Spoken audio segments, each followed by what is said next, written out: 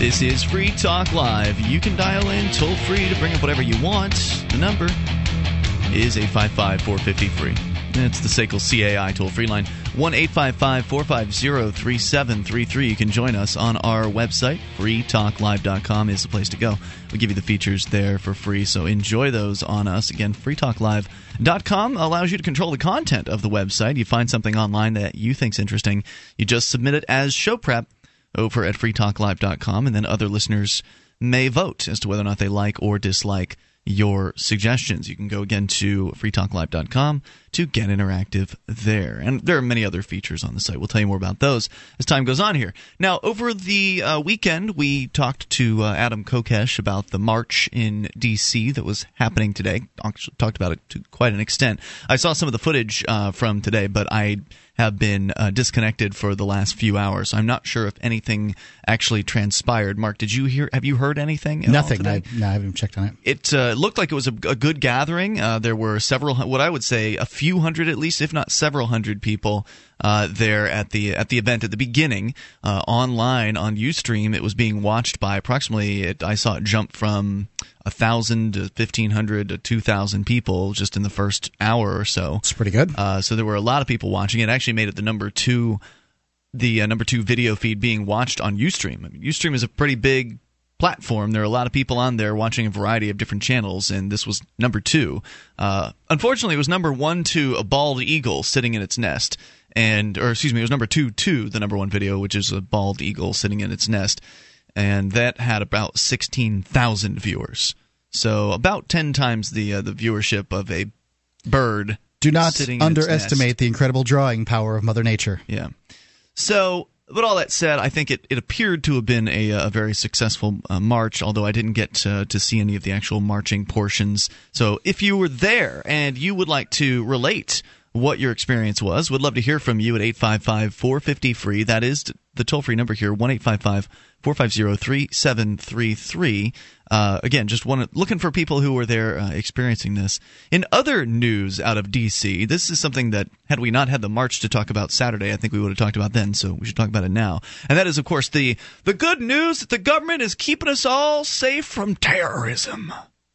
Now, I had heard this, when I first heard the pitch on this particular story, immediately I became suspect. I wondered, well, is this going to be yet another case? This man that was supposedly going to go on a shooting spree in Washington, D.C. at the White House or whatever.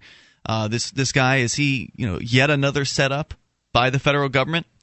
In that we've looked at all these other cases of our saviors in the federal government keeping us safe from terrorism. Look how they've swooped in and caught this man right before he was about to set off a bomb or go on a shooting spree or blow up an airplane or whatever the claimed plot is at that moment in time. There was the incident of the guy that parked the SUV in Times Square or something like that. I mean, that guy was a real genuine. Was he really? Yeah. Okay. There was no the FBI didn't know anything about it. Like a hot dog vendor or something like that caught the guy. Some kind of street vendor. Managed to report it. So I mean, there you have a genuine situation. But they didn't know about it. But the majority of these situations, these people are, they're armed and supplied by the FBI, and often. The FBI and there are cases where the FBI has made it very difficult for these people to get out of doing whatever they were doing. Like they've pushed them into it.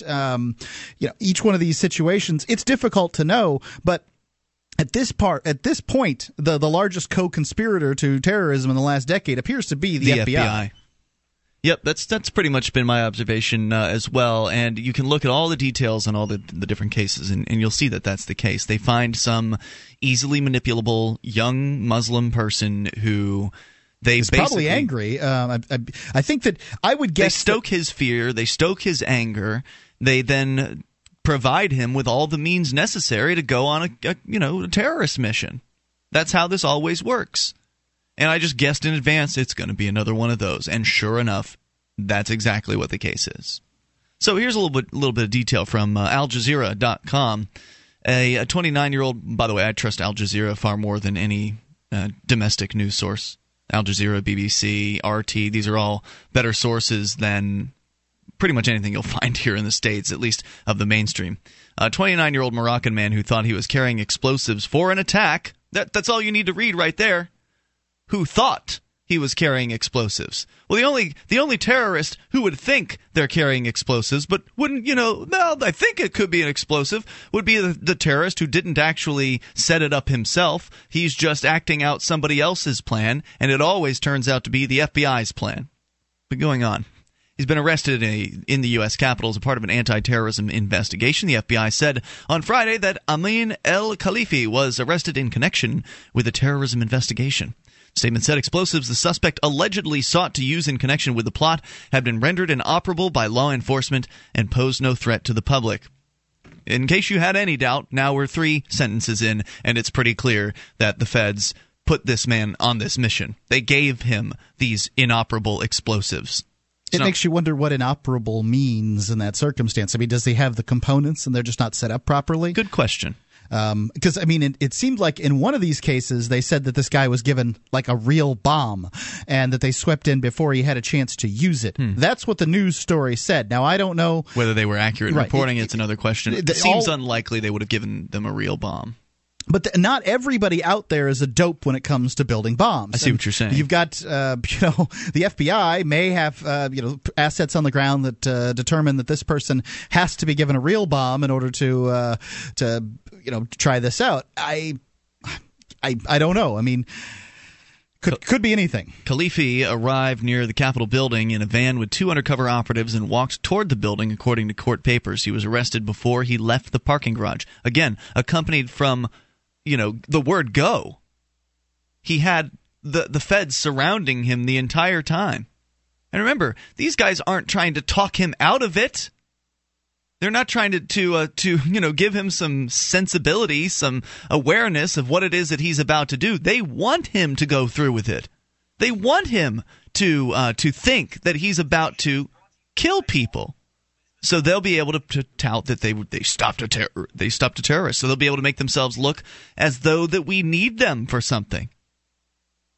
Dean Boyd, U.S. Justice Department spokesbureaucrat, said the arrest capped an undercover operation which the suspect had been closely monitored by law enforcement authorities. Yeah, I would say driving him in the van to the drop-off location is pretty close monitoring. That's more than monitoring. That's assistance.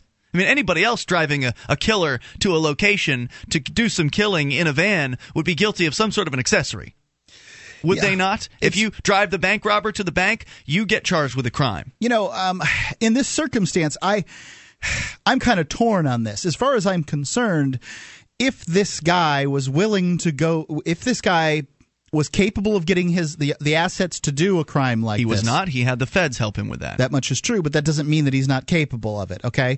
I believe that I could probably come up with something explosive if I wanted to. Timothy McVeigh certainly was able to do it. If you wanted to, you could probably learn how. Sure. So if... might blow your hand off experimenting first. Could very well. So if you're able to come up with these items or whatever they are and willing to carry it out, I don't mind the FBI being involved. That doesn't bother me. When you're talking about a person who would potentially, who would really be willing to do something like this, but there that's are one a lot. thing. Whoa! There are a lot of people out there who talk about destroying the government, and fighting the government, blowing things up, and shooting, the government agents. There's been talk about that before, in my life, and I've changed my mind about those things, and I'm oriented to peace today, but. There are a lot of people who've been in that angry state of mind, and for good reason. The government kills people and it hurts people, and I understand why they're angry. I don't think violence is the solution, but I used to. Maybe if I were lonely and I were desperate and I were angry, maybe I would have been able to have been, victimized by these FBI agents.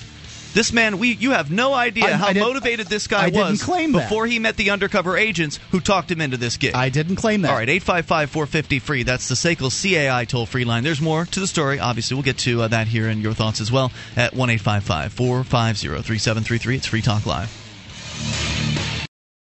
Do you have a product or service that you can sell to a national audience? Free Talk Live is a nationally syndicated radio program on more than 100 radio stations coast to coast. We've been named to Talkers Magazine's Heavy 100 list. That's the 100 most important radio talk shows in the nation, thrice. And 5 times the best political podcast from podcastawards.com. You can have access to our more than 100 radio stations and our large and loyal podcast audience for less than $1,000 a month. Contact me, Mark, at freetalklive.com.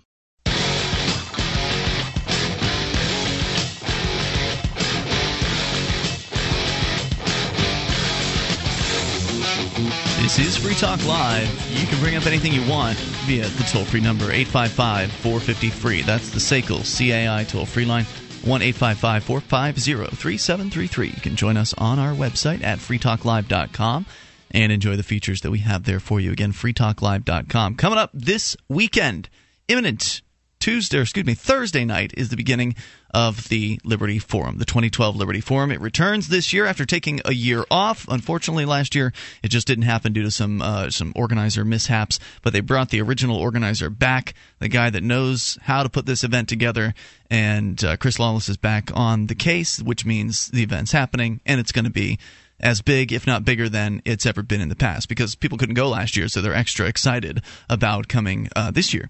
Because if you've been to the Liberty Forum before, you know you don't want to miss it. Like, if at all you can be here for the Liberty Forum here in New Hampshire, yeah, you definitely want to be here. In fact, here's an extra reason. It's not that darn cold this year.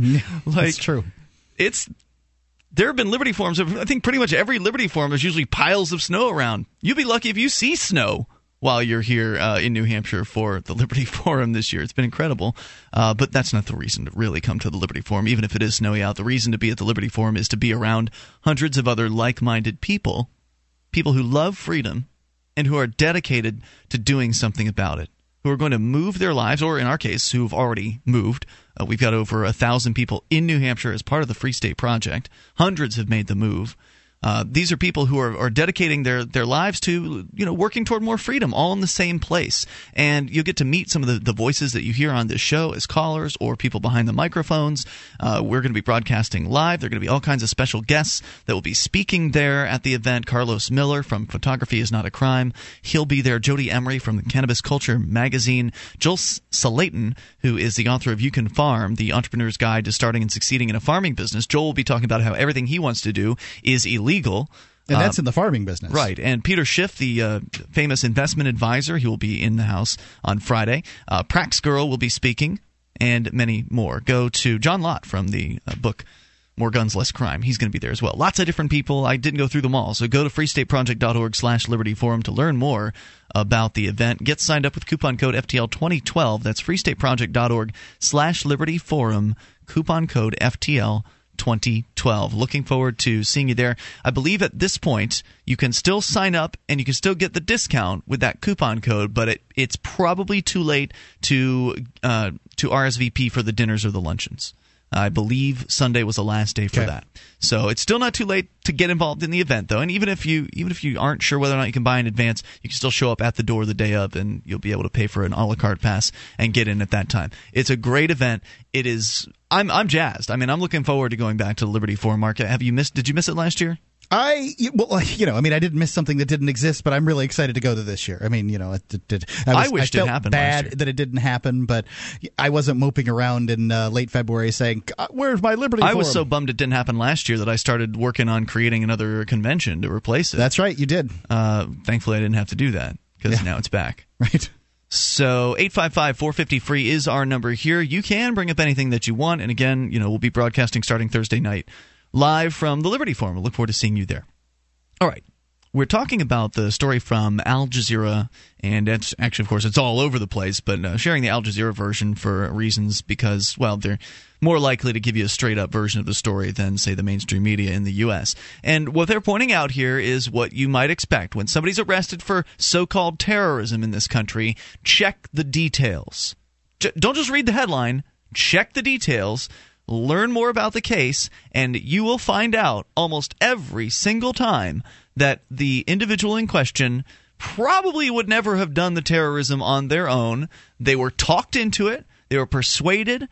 verbally and through the providing of materials by FBI agents. This guy that was supposedly going to go shoot up the Capitol building and the White House was provided everything by the feds. He was given a ride to the location. Yep. He was given the so-called weapon and the whatever bomb he might have had. You know, it makes you wonder if the FBI set up like a halfway house for people coming out of prison, and at that halfway house they, like armed them and set them up for bank robberies and things like that, and then would bust them before they did it. I mean, what would people think about that? Because that's what terrorism is. Terrorism's essentially a crime. It's motivated by different reasons, but it's a crime. So according to the story here, FBI agents posing as Al-Qaeda members had provided Khalifi with fake explosives they claim he intended to set off at the Capitol. Khalifi made a brief appearance in federal court in Virginia on Friday afternoon, and the judge set a bail hearing for this week. Criminal complaint charges him with knowingly and unlawfully attempting to use a weapon of mass destruction against property that is owned and used by the United States. The charge carries a maximum penalty of life in prison. But it does. No address for the suspect was listed, but FBI agents raided a home in Virginia after the arrest. A police car blocked the entrance, so the press couldn't get much more information about that. Khalifi expressed an interest in killing at least 30 people and had considered several other targets, including a synagogue, before settling on the Capitol, according to a counterterrorism official. He had come to the United States as a 16-year-old and is not currently believed to be associated with al-Qaeda. He did, however, believe that he was working with al-Qaeda operatives in the current plot, an affidavit, or at least that's according to an affidavit submitted to the court. According to that same affidavit filed by the FBI... See, now, if they're posing as al-Qaeda and Al-Qaeda would give them a ride. These instances, I think there are lesser and greater sins on the part of the FBI, and I don't know in this particular instance. But they're not stopping real terrorism. They're ginning it up in the first place.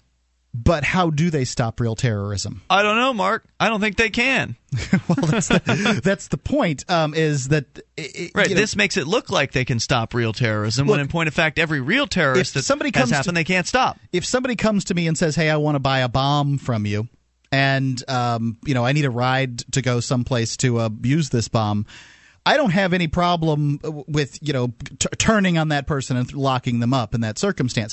However, what sometimes the FBI has done in the past has been involved in this person's personal life to the point of making it so they can't... You would turn someone in just because they were looking to build a bomb? If they wanted a ride to the next place... Oh, to some they've already bombed somewhere? You mean they bombed somewhere already? No, they want a bomb and they want a ride to the place to use the bomb. I see. And as far as I'm concerned, if they don't swoop in and get him before he pushes whatever button it is, then, if it's a fake bomb, what's the point in not having a fake bomb if you don't wait until he pushes the button? So as far as I'm concerned, he needs to push the button. It's not attempted murder until he attempts to murder someone. But... Well, they're going to get him for a conspiracy charge or something like that. No, they're charging him with knowingly using a weapon of mass destruction. Which he didn't do. Well, look, if you rob a bank with a gun with a fake gun, you've still robbed a bank. It's still aggravated, robbery or whatever. I thought you said you wanted to wait till he pressed the button. If you rob a bank, pointing a gun in somebody's face and demanding money is robbery. You don't need to pull a trigger. Did he point a gun at anyone? Pulling the trigger is murder. Did he point a gun at anyone? He did not. Went and if he pushed the button on whatever bomb it is. They arrested him here. It says they arrested him before he left the parking garage. They let him out of the van. He didn't even get out of the parking garage. Suspicious behavior. You don't know whether this guy's going to run away and say, boy, I got to get away from these Al-Qaeda guys. They're crazy. You don't know. Right. So what I'm telling you is he didn't push the button. 855-450-FREE. That's the SACL CAI toll-free line. Why would they swoop in on him if he's got a fake bomb? This is the thing. I think a couple of times the FBI seems to have given real bombs to these people. If the FBI gave a real bomb to this guy, if they give him a fake bomb, why did they swoop in and get him before he went? Good question. I don't know. 855-450-FREE. That's the SACL CAI toll-free line. More details on the way. You can take control as well. Share your thoughts on this or anything. Free Talk Live. In every age, a technology is created that upends the foundations of society. The wheel, the printing press, the internet. Now, in a world sliding into financial chaos, a new technology is changing the way monetary systems work around the world. It is called Bitcoin. Bitcoin is a new form of money, controlled not by banks, governments, or corporations, but through mutual commerce between free individuals. To learn more, visit weusecoins.com.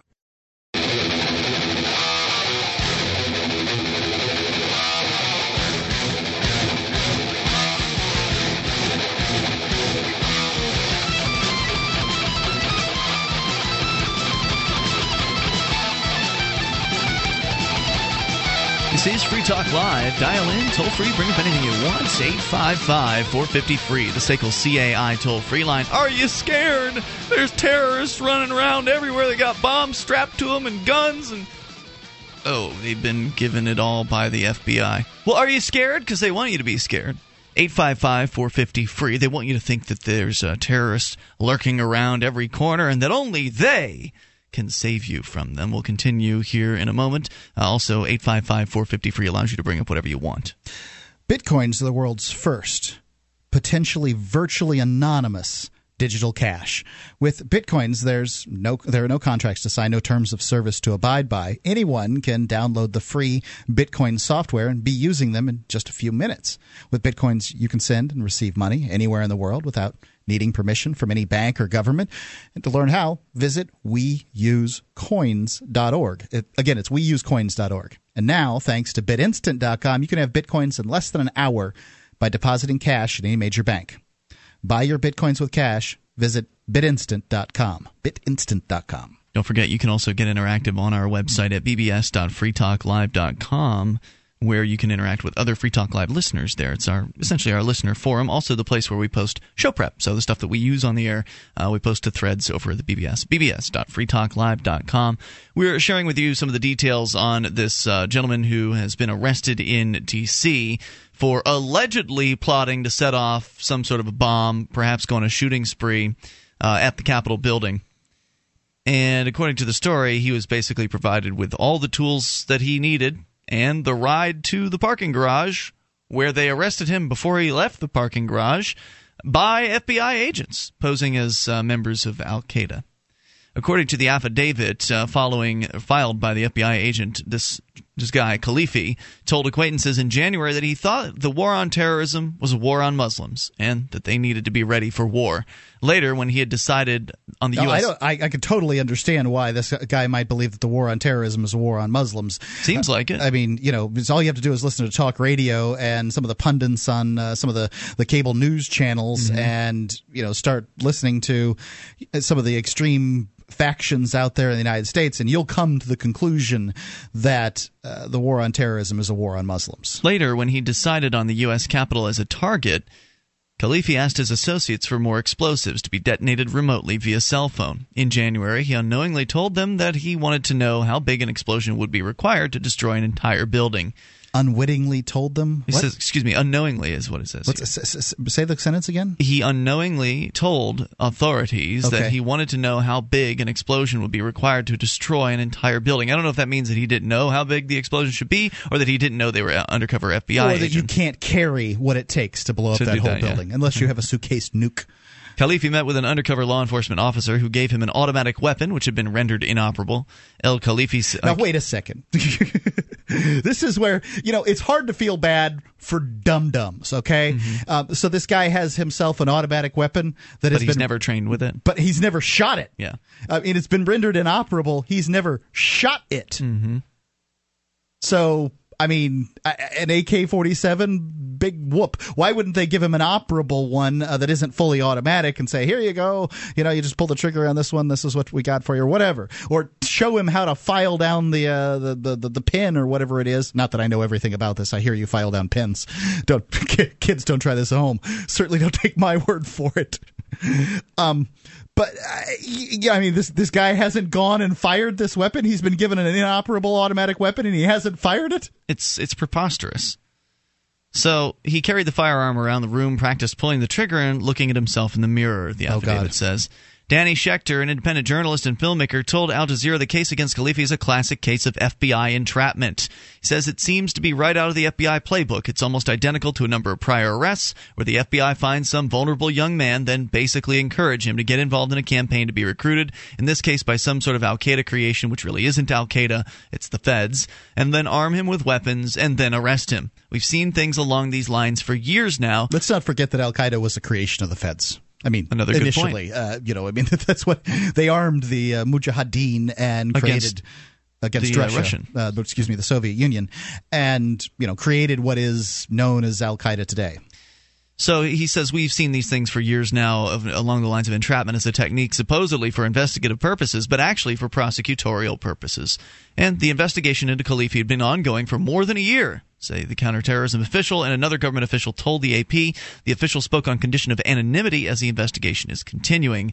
A spokesbureaucrat for the Capitol Police said at no time was the public or congressional community in any danger. Apparently not. They gave a fully automatic, actually a completely inoperable fully automatic weapon to this guy, and all he did was prance around in front of his full-length mirror in his underwear with it. He's a dupe. Yeah, I mean... He's a patsy. Well... And this is just how they do it. Well, so I have more and less, bad feelings for these guys. Mostly, I don't feel too bad.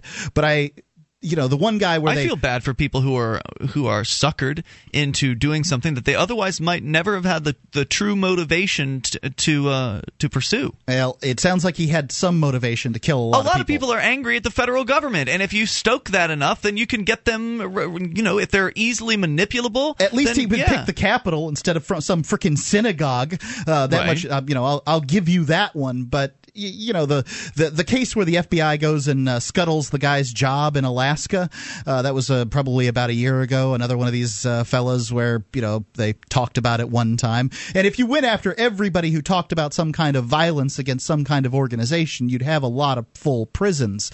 There's no doubt. But this is a long period. I mean, they spent a year on this guy. Right, so they took a long time. And the manipulation techniques. I mean, these are the same people that try to get people to confess. They're very good manipulators. That's what they're taught to do. This isn't like they met up with this guy in a park somewhere and delivered to him some weapons and he went off on his little journey. No. This was a long time of manipulation, of working his feelings, and probably whipping him up into a frenzy, and then telling him that they can help him, and right. If there's some situation where he's like, I've been thinking about this, it's just not for me, and then the FBI's plant says, sure it is, kid. What about all those? What about all your brethren that are dying in the sands out there, son? Absolutely. Where are your cojones? What about them 19 virgins you're gonna get? Now at that point, deal that bugs me. That bugs me a lot. And remember, like you mentioned, the other guy in the Alaska story, the part you didn't point out about that story was they actually paid the kids rent in this other one. We don't know. We don't have all the details from this, right? This just came out. Sure. We just, the affidavits just hit. But in the other one, we ended up finding out that this guy had a job. Didn't he have a job waiting for him in Alaska? But they basically talked him down from taking the job and put him up in a hotel room. They called the job in Alaska and scuttled it. They made it so he couldn't get the job. So you never know. I mean, how would somebody who goes and gets? I mean, a job will change your life. Maybe it's moves to Alaska, says hope is good here. I like this. Right. I'm going to work hard. Instead, they kept him myself a wonderful woman. Right. I mean, whatever. Instead, they kept him a jobless loser and paid his hotel room bill for him to keep him alone and keep him disconnected and to keep him on the target and on the track of being angry and being willing to do something. But at the same time, if all the FBI is doing is providing inert bombing materials and keeping an eye on people, I don't have a problem with that. But that's not what they're doing. But we don't know for certain in this circumstance, other than they swept in before the guy had a chance to push the button, which I have a real problem with. Well, Mark, because at this point he hasn't attempted anything.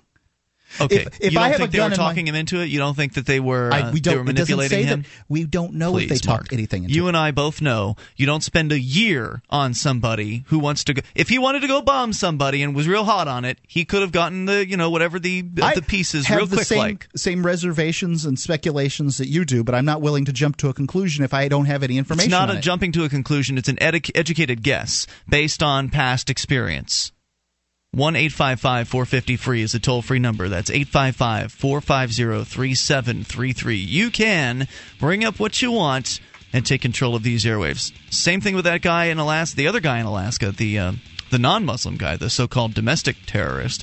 They ginned him up as well. I mean, he was angry, no doubt about it.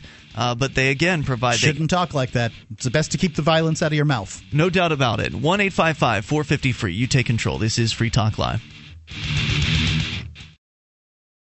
Here on Free Talk Live, we've been pretty excited about the Bitcoin. It's a decentralized, free market digital currency. You can learn more about it at weusecoins.com. But if you already have some Bitcoins and you'd like to spend them, you can spend them at spendbitcoins.com. When you spend Bitcoins on Amazon via spendbitcoins.com, Free Talk Live gets a cut. Or if you're an Australian trying to figure out how to buy Bitcoins, you can buy them with cash at au.spendbitcoins.com. Once again, that's spendbitcoins.com.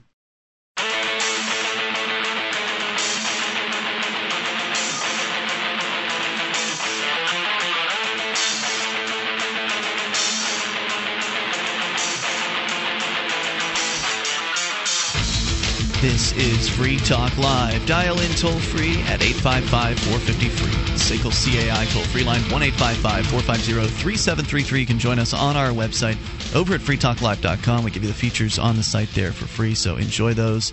Again, freetalklive.com. Here with you this evening, it's Ian. And Mark. And dial in at 855-450-FREE and bring up whatever you want, or tell us how you feel about this new bust.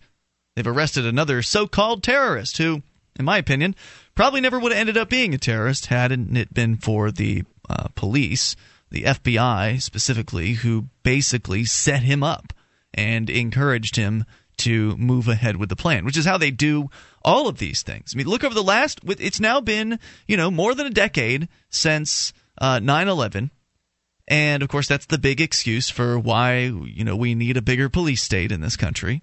And just go back through the last decade and look at all of the stories. They had a lot of egg on their face for the reports that had come through on the 9/11 terrorists, and that they didn't react and stuff like that. So I could see why they're trying harder to. Well, they have to justify their budgets. They have to proactive. Right. They have to justify their existence, because if over the last decade the federal government, if the federal government would be delivering a report, if the FBI were delivering a report to the congressman, and they were to say, well, we're sorry to say that within the last 10 years of our $1 billion, or however much their budget has been over the last 10 years, and our millions upon millions, if not hundreds of millions or billions of dollars, that we have spent all this money and we have not caught a single terrorist.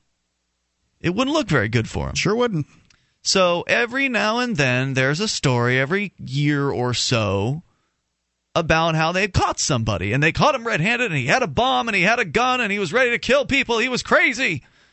But then when you start digging into all the details, it ends up being that the feds provided him with the bomb. They provided him with the encouragement. They provided him with the hotel room. They provided him with the ride to the location.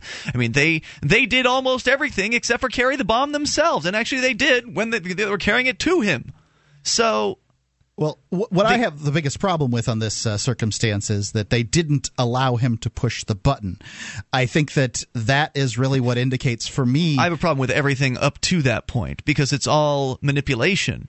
Well, it depends. It's creating something that otherwise probably never would have existed. We don't have the specifics as what occurred. I think that I have a lot of suppositions like you do. We don't have the specifics to what occurred, but we do know that outside of this, the only example you could give was the guy with Times Square with some fertilizer in his truck. I don't think that he had fertilizer in his truck. Or whatever it was. Yeah, whatever it was. You gave that example, and you gave it as an example because the FBI didn't have any idea about him. That's true. They only found that guy because the truck was parked there for a long time and didn't blow up. Right. I mean, to some extent, what they're teaching every time they bust one of these terrorists, what they're saying to the potential terrorists in America is, look, if you're going to try to bomb something, you better do it on your own. Don't talk to anybody about it, is what they're saying. I see where you're coming from there. And so what they have to do is every now and then they've got to have somebody to hang out to dry. They've got to have somebody to show the world that they're serious about this. We're out there working hard, America. Thank goodness you've got the federal government here. Because they'd be blowing you up all left and right if you would just not have us around. You've got to have us. We're the ones keeping you safe. That's the message. The message is that you need the federal government. And, of course, they want to put that message out there because wouldn't want people to think for a moment that they don't. When we've talked about secession on the air, and the idea of rejecting the federal government or nullifying and saying no to their mandates and their taxes and their regulations and withdrawing as much as possible from them, some of the fear that people have about that is that, well, what about our protection?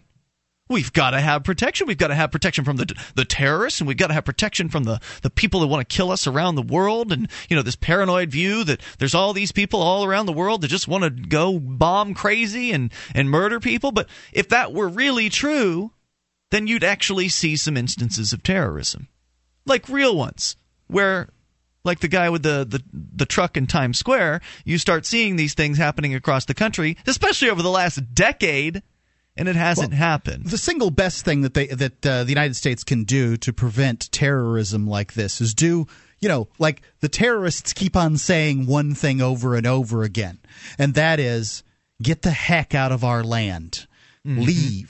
Leave us alone. And they say also stop supporting Israel. And frankly, I don't think the United States taxpayer should be in any way, shape, or form charged money to send foreign aid, is what they call it, money to other governments. And whether that is Israel or Red China or Pakistan or what. I don't think it should be any of these things. So if you did those two things, you would have a lot fewer instances of terrorism. Doubt. Even fewer than we actually already have, which is hardly any right now. And the fact that despite all the warmongering, despite all the foreign aid, those are great points, Mark, and I agree with you, and Ron Paul certainly would be the only choice to make something like that a reality. But despite all of the aggression of the U.S. federal government, the fact that there aren't terrorist events happening on a monthly, if not weekly basis in this country, I think is a testament to how good people are on average, to how out there in the world, despite all of the supposed anger that is directed against the U.S., it's very rare that anybody actually goes and does anything violent about it. And that the only times that we ever hear about it, almost every time, it's the federal government creating an illusion that there was somebody who cared enough to do it. So, looking at this from, you said good, and I think people are good, don't you? I tend to agree that people are good, but I do think that I think in a lot of ways they operate on incentives. So if they're incentivized to do something that I might consider bad, they'll do it in a lot of cases. Mm-hmm. But to me, I don't really know what the difference is between, say somebody who the civilian casualties in Iraq were like 90%. That was in the Iraq War. 90%. So if this guy was going to the Capitol with the intention of blowing up some bureaucrats and didn't care if he killed some innocent people, and as far as I'm concerned, the bureaucrats are part of the government, so therefore they're not civilian casualties. There's probably government workers that were counted in that civilian casualty total, because not everybody agrees with me on what a civilian is. Okay. But so this terrorist really isn't doing much different than somebody who's working for a military. He's not wearing a uniform. And I can understand why people are threatened by him, but you can imagine that there were a lot of Iraqis that probably felt threatened by United States military personnel. Sure. So to me, if the United States military is doing something bad or good, and a lot of people would call it good, then you can't really say that this guy really isn't doing anything that's bad. I think that in their minds, they're doing something that's good. Sure, and that's the mind of the suicide bombers as well. But there are suicide bombings in other countries fairly frequently in comparison to the United States, are there not? Yeah, people blowing up restaurants and it's easier to get over there. I think that shopping centers. It's difficult to travel between countries these days. Okay, Mark, that's fine. I get what you're saying, but there are 300 million people here. Yeah. And there are people that do travel on a regular basis from here to there.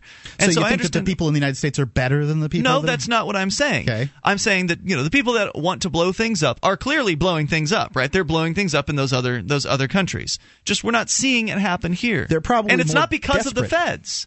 It's not because they're not being stopped or prevented from doing it because of the police or the feds. They're just not doing it. It's just not happening.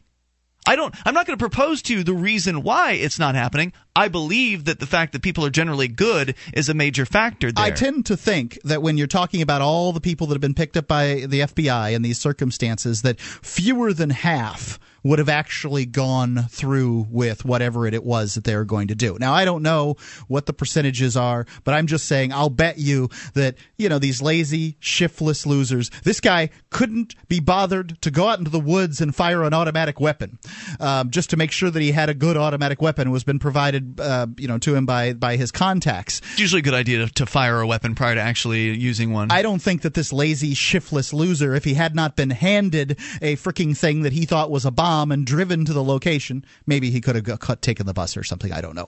But if he hadn't been handed a bomb, that he would have likely never have done this. He may have done something else, and I don't know what that might be. But, this is This is why I don't like these circumstances. At the very least, in this circumstance, he should have been left to push the button. I get what you're saying, but I don't think that matters. 855-450-FREE. It certainly won't matter in them convicting him. He's going to be convicted, and to me, it was all the whole problem was what was leading up to it. But let's go to Keith in New York City. Keith, you're on Free Talk Live with Ian and Mark. Hello there. Hey, how you doing? Keith, what's on your mind tonight? I've been listening to this conversation about the so-called terrorism, and I was actually in New York when the whole hot dog dinner thing happened, and to be honest with you, that's the only story I believe, because I walk every day to work from Port Authority, which is on 18th and 42nd, to Lexington and 59th Street. So I walk through Times Square, I walk down Broadway, I walk through all of that. Keith, I want to keep you on. If you'd like to tell more of your story, you're welcome to hang with us. We'll bring you back after the news. More coming up. Hour 2's next. 855-450-FREE for your thoughts. Free Talk Live. Hi, I'm Mark Craighead, founder of Crossbreed Holsters. Are you looking for a concealed carry holster? Crossbreed Holsters is the home of the world-famous Super Tuck, the most comfortable concealed carry holster on the market today. Try one out and see how truly discreet and comfortable carrying concealed can be, and find out why we call it the ugliest holster you'll ever love. We are the standard others try to imitate. Get the original. Get your Super Tuck at crossbreedholsters.com. Again, that's crossbreedholsters.com.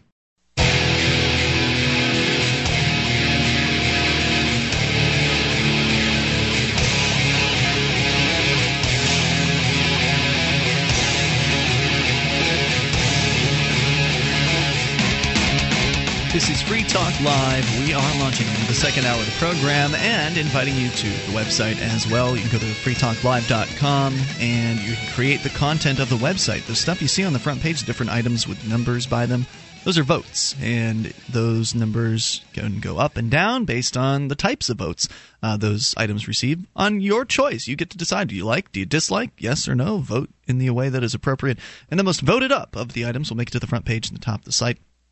And, of course, you get to submit things to the website should you wish. So you find something online that you think is interesting, you want to share with us, just do it over at freetalklive.com. It's free. That's freetalklive.com. As we continue with your calls, for those of you just tuning in, first hour we've been discussing this so-called terrorist, this ginned-up plot, as has been so common by the federal government to basically find a dupe who is angry about what the federal government is doing and stoke his anger, stoke his fear, provide him with the weapons that are necessary to create an explosion or a mass shooting or something like that, and then arrest him prior to him actually carrying out the task. That's basically what happened in a nutshell, as has happened every few years or every couple of years since September 11th. And, of course, the point that I've been making has been that if it weren't for the federal government creating these terrorists, so-called terrorists, then would we actually have any instances of terrorism? And the answer is, if we do, it'd be very, very seldom like the Times Square so-called bomber. And we actually had Keith on the line in New York City telling us that he walks regularly through the location where this this alleged bomber had his truck parked. And Keith, you had just gotten into telling us what you were going to say, but we had to go to the news break. So go ahead with your thoughts.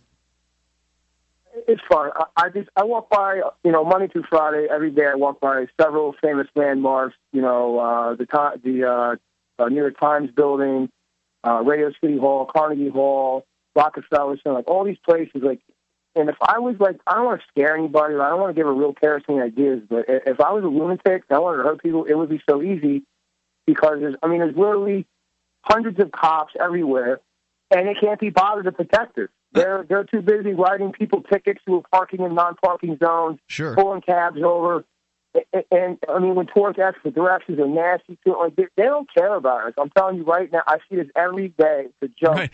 I'm more scared of the cops than the terrorists. I love the point that you're making. The eyes and the ears of the police in New York City are not attuned to suspicious behavior. They're not attuned to people slinking about and looking like they're terrorists or whatever you'd look for to find a terrorist. They're looking for people that are double parked. They're looking for people that are jaywalking. They're looking for other people that are doing whatever the routine violations that they write tickets for all day. These are the things that they're attuned to. That's what their business is. It's not really to keep you safe. That's all just a play. Yeah, I wear a backpack because, in the morning it's 30 degrees, and by the afternoon it might be 50, so I have to wear layers of clothes, take them on, take them off throughout the day. And I just think about it. I really could be in a nut job with a bomb on my back, and they never even look at me. I walk right by them. It doesn't take a really, long. It doesn't take. Everybody. Yeah, it doesn't take much thinking to realize all the different. They don't care about our safety. They do not care about our safety. So I don't know if that's I don't know if you can make a general statement like that. I bet there are some cops who really do care, but it's their job to raise revenue. It's their job to write tickets. I mean, that is a primary task for the average police officer. Many cops have departmental averages, and if they fall below the departmental average of the amount of tickets that they're writing to people, then they get written up, or they get some sort of form of punishment or jeering from their peers. So they're looking to raise revenue for the department, especially now when revenues are down in so many areas. And also, you've got to consider that every time, so if they have this departmental average or whatever it is, and they generally have something like that, if you're a low producer, you're going to get in trouble. But as some of them will try harder than others to write tickets, and so therefore the ones that excel at writing tickets will then run up the average, and that keeps people when they're writing tickets, they can't be looking for terrorists. So the ones that might be out there attempting to protect somebody, they're forced through departmental policy to write more and more tickets. And when you're writing a ticket for being double parked, and I'm not saying that double parking is a great thing, but when you're writing a ticket for it, you're not stopping a terrorist. Keith, anything else you want to share tonight? I think you make a great point. I just wanted to say that you were right about me making a general blanket statement. I'm sure there's a lot of guys out there that do the job because they do want to help us. But yeah, like you said, the policies of the police departments that work there force them to do those things. But that's all I had to say. Thanks for having me on. Excellent call, Keith. I appreciate hearing from you at 855-450-FREE. Again, that's toll-free, 1-855-450-3733. And I think you pointed out, Mark, that the vehicle in question in Times Square was found suspicious by the people of Times Square, was it not? It was brought to the police's attention by the people. Remember also, a few years ago, the story of the shooters in D.C., the two guys that were going around sniping people? Yeah. It was the people that caught those guys. It was the individuals who were not the police who found those guys sitting in a parking lot. And this is what I think, for one, criminals know this, but this is what Americans don't seem to get. It's the public, the watchful, engaged, and as far as I'm concerned, they should be armed public, that is the criminal's worst nightmare. Oh, yeah. Not these folks that we have to pay, at least, in most cases, at least $100,000 a year on average when you talk about, salaries and benefits and all the things that go into employing a police officer. And criminals aren't stupid. Well, some of them are, but many of the criminals out there, stupid. Many criminals, though, are not stupid, and they know that it's a smarter move to strike where people are unarmed as opposed to where they are armed. A place like New York City, most everyone is completely disarmed there unless they're carrying a gun illegally, because it is next to impossible unless you're like a jewelry transport guy and you've got the connections necessary, or some kind of Brinks truck armed guard. Unless you have the connections necessary to get some kind of a permit to carry, you just are not going to be carrying a weapon in New York City. So attacking someone in a place like that would really, if you went into Times Square and started shooting people, it would be, there are cops around, but no one else would have a gun except for the police. And that's what I think one of the points Keith was making. If you wanted to just do something, there would be nothing to stop you. They're not checking all the cars that come into, Manhattan. They're not searching for bombs. Nope, they're not checking for those things. And on top of that, yeah, you would think, and I don't know, but you would think you'd be able to get, if you were a terrorist, and I'm not trying to propose or anything like this, but just thinking about it, this guy hoped to kill 30 people was what the statement was in this article at the Capitol with his bomb. You would think that somebody with an AK-47, which these are a very achievable item to have. You got a couple of banana clips. As I understand, you can file down some kind of firing pin or something like that, learn about it on the internet. You go into some place like you saw when we were on Wall Street. It's just wall-to-wall people. You would think you'd be able to harm more people with an automatic weapon than you would with a some kind of bomb. But clearly these guys aren't thinking. They just want the Al-Qaeda to do all the work for them, and that's why they get thrown in jail. Hard to feel bad for them. Toll-free number here, 855-450-FREE. Look, I get where you're coming from, Mark, but I feel bad for the guy. I think that he was manipulated. I understand people being angry at the federal government. The federal government makes me angry sometimes too, and I've been angry and I've thought violent things in the past. And thank goodness I didn't have people there preying on me, trying to turn me into the next terrorist. Thank goodness I didn't have that. I wasn't surrounded by that. But if I had been, I can't tell you, Mark, that I would have been able to, that I would have gone in a different direction. If I were alone, and I wasn't in this guy's circumstance, but I can empathize with it. Look, I'm not going to empathize with anybody who's willing to kill innocents, but as far as I'm concerned, the Fed's case here stinks. They didn't get a man who attempted to do anything. He didn't push the button on this bomb, from what I can tell.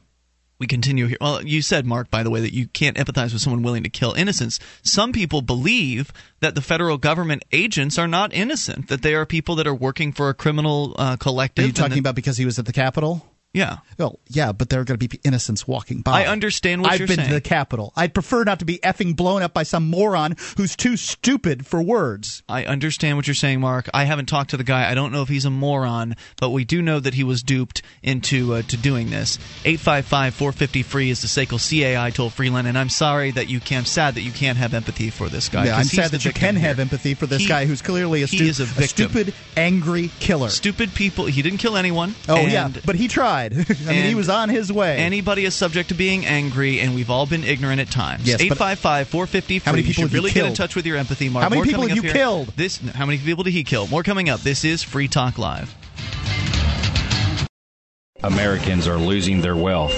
People are rioting in the streets. For years, the American people have ignored the assaults on our liberty. The book In Plain Sight, The Disregarded Truth, not only reveals the truth and the deceptive tactics that have caused the decline of our liberty, but also identifies and explains how we, the American people, can restart what was once a free America. It's time to wake up, protect our liberty, and return the government back to its proper role. It's time to know the truth. Order In Plain Sight, The Disregarded Truth today at Amazon.com.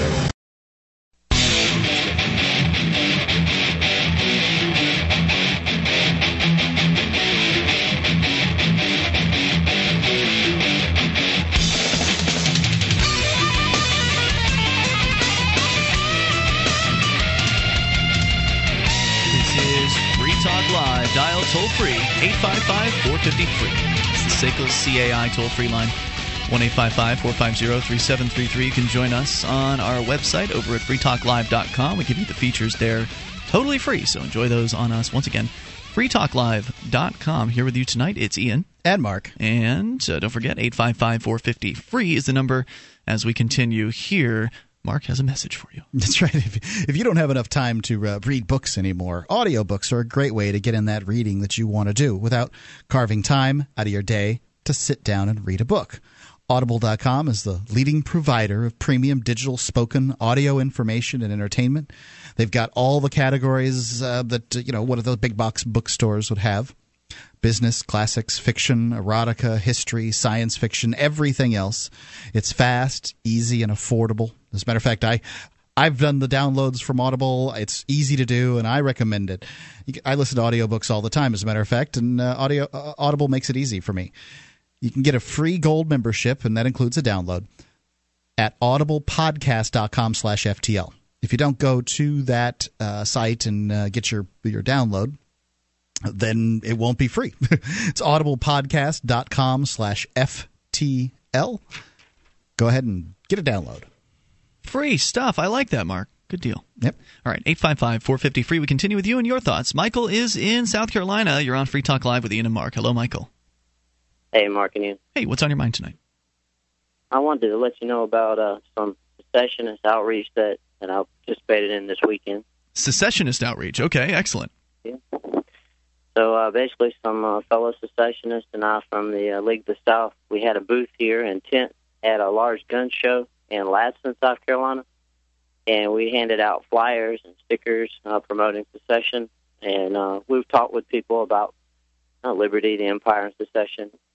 And the funny thing is that we had a great location. We were right at the entrance of this very large gun show on one side, and directly across from us was the U.S. military on the other side of the door. And we were there talking about liberty and secession, and they were asking people for money. They were taking donations. They were saying things like, every dollar helps. The military's asking for donations? Yeah, it was hilarious. I mean, they get as much money as all the rest of the militaries on Earth combined, just about, and they're out there asking people for $1. Wow, and it's bizarre. I've never heard of the U.S. military doing the asking for money at their tables. Yeah, there was 2 soldiers there. They weren't in uniforms, but they were taking up donations, and they guilted a lot of people into giving money, playing on their patriotism. I did hear a few people say, well, I already give you enough money through my taxes. Yeah, no doubt. Which was nice to hear, and the soldiers, I heard them talking back and forth, and they said, yeah, we get that a lot. I felt bad, when people, these were mostly, I guess, lower middle class people were giving them $1 or $2. After all, that they're already forced to give these people. So tell me, how was your secession outreach? I mean, what did you have materials that you're giving to people? Tell me more about that. Yeah, we printed out flyers. We printed out articles from the league site, and also just from secessionist writers on the internet. And we made flyers out of these, pamphlets and stickers, and we just gave them out. And we got only positive responses from people. There was no negative responses. A lot of people were neutral about it, but it was either neutral or so you didn't have anybody say to you, but wait, they're going to roll in tanks, or I'm afraid of the federal government? They didn't. You didn't have that response? I never got that. I did get some kind of defeatist responses from like, that's people. Impossible. You can't do that. We've tried it once. We can't do it again, etc. Right. And ironically, these people basically agreed with us on pretty much everything. They just thought, well, there's nothing you could do. Right. But it was the younger people, I would say, who, middle-aged or younger, who were the most enthusiastic, although there were some older ones. I met a fellow from Guam who was just as much against the empire as me, and he told he talked with me about what the empire had done to Guam, how it screwed things up there, and how they wanted to be independent. Yeah, it was great. Cool, man. Well, I'm glad you had a positive experience. I'm curious to know more about the League of the South. Right, it's a Southern nationalist organization. A Southern nationalist organization. So one, the one nation for all the Southern states kind of thing? Well, it's nationalist in the sense that, we're a national culture, a distinct people. Not national in the sense that we want a single government, but, we're secessionists and nationalists in that sense of culture. I'm looking at the Wikipedia page here, and for what it's worth, it says that the group defines the southern United States as the states that made up the former Confederacy. It claims to be also a religious and social movement advocating a return to a more traditionally conservative, Christian-oriented Southern culture. Is that something that you're aware of? Yes. I mean, pretty much all the people in the group, or most of them at least, are kind of paleo conservatives or paleo libertarians. Socially, most of the people come from the right, but it's not a theological movement, and we have been branded by the SPLC as a hate group, just like everybody else. Pretty much everybody who's on the right or anybody who opposes the empire is a hate group. But there are accusations here that the League of the South is white supremacist. Have you experienced that? Because if that were the case, I would want nothing to do with it. Yeah, well, they call everyone who disagrees with them a white supremacist. But gotcha. I've not encountered that myself. And people I know in the league are good folks. How many folks are involved? I mean, how big is this movement? Is it something that's spread across the South, or is it really concentrated in certain areas? It is concentrated in certain areas, but there's chapters in every southern state and even beyond. It's thousands of people. I don't know the exact number. It was, I guess, bigger before 9/11. That kind of set it back. But then now it started to grow again, and I'm pretty happy about that. And I think it's more forward-looking now. And what is the plan? Also, I mean, what are they going to do? Besides just reaching out to folks, what do you think the next step is for secession? Well, we need local chapters throughout the South, and really the same thing throughout all the United States. We need local groups of people advocating independence, advocating liberty where they live. And that'll be the first step. Do you feel like being a conservative Christian-oriented group is going to exclude some folks who would otherwise participate? I'm sure it will. It is not meant to be exclusive, but I'm sure that people who identify with, I guess, more of a left-wing perspective or who are not Christians, they could form their own groups. I mean, I'm not advocating against them. See, that's what I wouldn't want involved in my group. And I appreciate your time. Please let me know how things progress with the League of the South and your outreach. It's interesting. I'm glad it was successful for you, and I appreciate the call tonight. If I were going to be doing a secession group of some sort, it would just simply focus on withdrawing from the federal government. And it would focus on one state. Yeah. I think the dangerous part about the former Confederate state of the United States, and we're a paleo-Christian organization, it just smacks. It's got red flags all over it. Yeah, of sort of bigotry. I mean, I'm not saying that it does. I'm not saying he was a bigot. No, I'm not saying any of that. I'm just saying, whoa, that's going to be... I wonder how many black members they have. There's more coming up at 855-450-FREE. And if you're in the South, having black people involved would be a good thing. Fallen Angel Toys is a tasteful company for adult desires and fetish fantasy. Thousands of items. Vibrators, literature, blindfolds, lubes, and more. Great for bachelorette parties or serious lifestylers. We're a family-owned business with new specials every week. Discreet packaging and shipping and safe, secure checkout through PayPal. Use code FTL at checkout for 25% off your first time. No minimum purchase required. That's FallenAngelToys.com.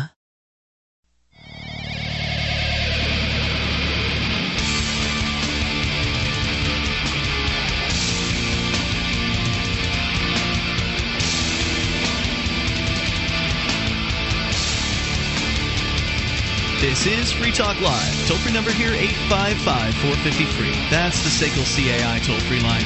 You can bring up anything that you want. 1-855-450-3733. Speaking of SACL CAI, what's that all about? SACL CAI is a company that handles accounts receivable. If you've got a company, you got into business to do whatever it is you do, and accounts receivable are giving you a headache, SACL CAI can take care of it for you, and they'll do it in a manner that leaves you happy.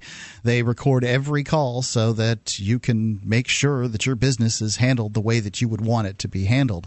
The principal over there, one of the principals, Jason Osborne, is a guy who's setting up PorkFest this year, too. So big supporter of liberty. It's SACL CAI. You can see their banner at freetalklive.com. It's the top one on the right-hand side of the page. Let's continue with you and your thoughts. You can bring up what you want. Also, still to come here tonight, we get a chance. 10 reasons the U.S. is no longer the land of the free. Let's go first, though, to Colin, listening in Indy to WXNT. Colin, you're on Free Talk Live with Ian and Mark. Hey, how you doing today? Hey, super. What's on your mind tonight? Hey, just started listening to you guys. It's amazing to hear anything but garbage spewing out of my radio or TV these days. I just wanted to send you guys that compliment. Oh, thanks. I also wanted to confirm not garbage. with you guys. No, you guys are even a step better than I am here. But I also wanted to compliment you. I believe Mark Levin just got booted off an Ohio affiliate, and you guys filled their spot. How did you hear about that? The Daily Paul, I believe, is where I found that first. And he talks about the Constitution. Some of the words he brings up almost brings a tear to my eye. And then I'll hear him absolutely call Ron Paul the worst things I've ever heard. Yeah. So let me see if I can follow this here real quick. You found out that Free Talk Live replaced Mark Levin on WSPD in Toledo, Ohio, through the Daily Paul blog site, which is a very popular Ron Paul blog. And is that what led you to finding us being on WXNT, or was it total coincidence you just happened to be scanning the band? How did you end up finding us on WXNT in Indy? Well, no coincidence. I do research at least 2 hours a day when I should be working. I know exactly what's going on. It's all falling apart. So when I saw that, I've been hating on Mark Levin for a while now. Now that I know he talks about a complete constitutional government and then completely disavows Ron Paul, it doesn't even make sense to me.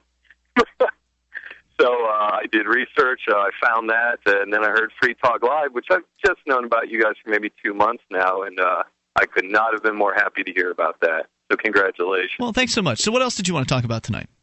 Oh, I really wanted to call you and tell that was the main thing. I'll touch on the secession thing that the gentleman before me was. I think I don't want to see it happen, but I think it's time that multiple states band together and at least start throwing out the idea to the federal government, just kind of saying, hey, guys, you're very close to the point. Why don't you want to see it happen? Is it because there's some sort of warm spot in your heart for a large criminal gang in Washington, D.C.? I love your style. You're even better than I am. I do believe united we stand, divided we fall. A thin veil of constitutionality, federal government, I believe, could offer us a lot of freedom. Are the former Soviet states better off today than they were in the 1980s? I would, in my opinion, oh, that's a good question. Live free or die.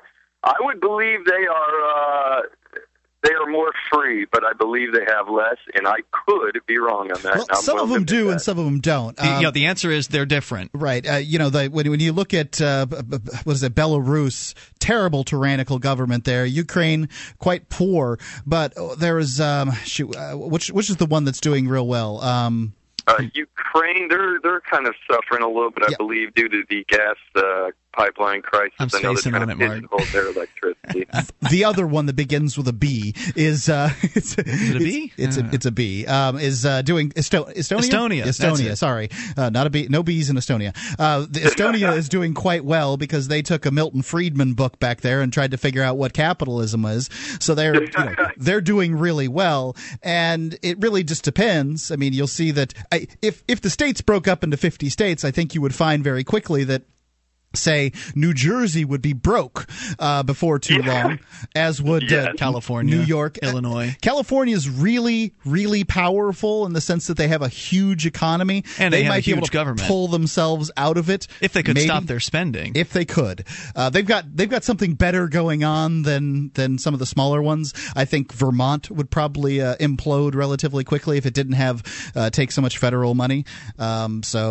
Yeah, I think that you'd find that some would do better and some would do worse. So I think that would be ideal, though, because then you'd actually have more competition in the world of governments, and those 50 states would be competing for residents. I agree with the gentleman, I don't remember his name, that it's Colin. If the federal government could actually be relied upon to stay within their constitutional bounds, as I perceive those constitutional bounds, and remember, Colin, what our perceptions of the Constitution don't matter. A plain reading of the Constitution doesn't matter. It's whatever those fellas up in the black robes in the Supreme Court say, because they've got appellate jurisdiction.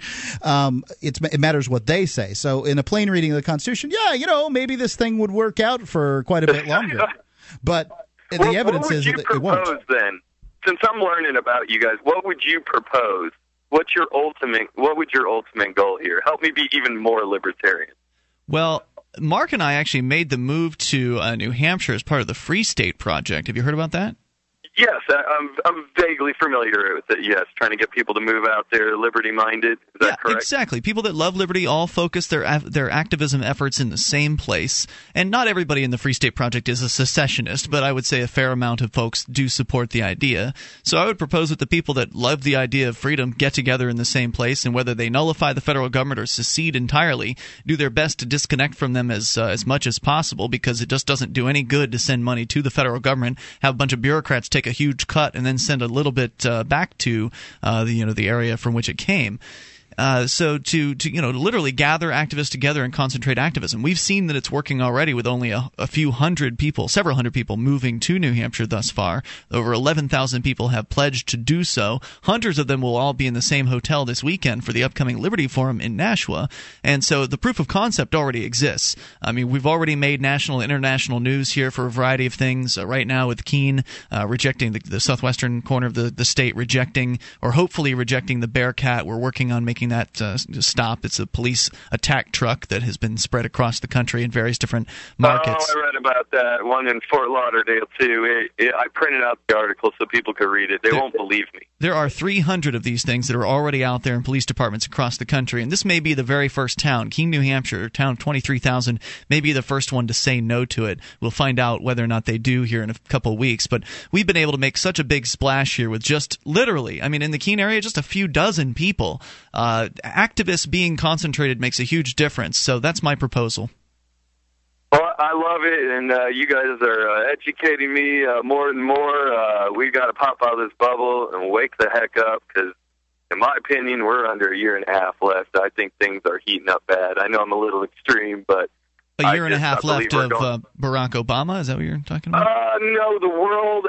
No, I'm sorry. Maybe even the world, but definitely the country as we know it. I'm not saying it's going to be a nuclear wasteland. I believe in hyperinflation is probably one of the greatest threats other than this whole trick together. There's another good reason to secede. Get away from the collapse of the currency is probably the single biggest thing that we have to fear. Get away from the U.S. government's currency is yet another reason to secede, and have some sort of a market-based currency or multiple currencies competing in the marketplace, whether it's Bitcoin or silver or gold or whatever it ends up being. But I totally agree with Mark on that one. That's an important step, is getting away from the federal currency, which means separating as much as possible from the federal government itself. Hey, Colin, glad you're listening, man. Thanks for the call tonight. I appreciate hearing from you, and hope to hear from you again. 855-450-FREE is the toll-free number here.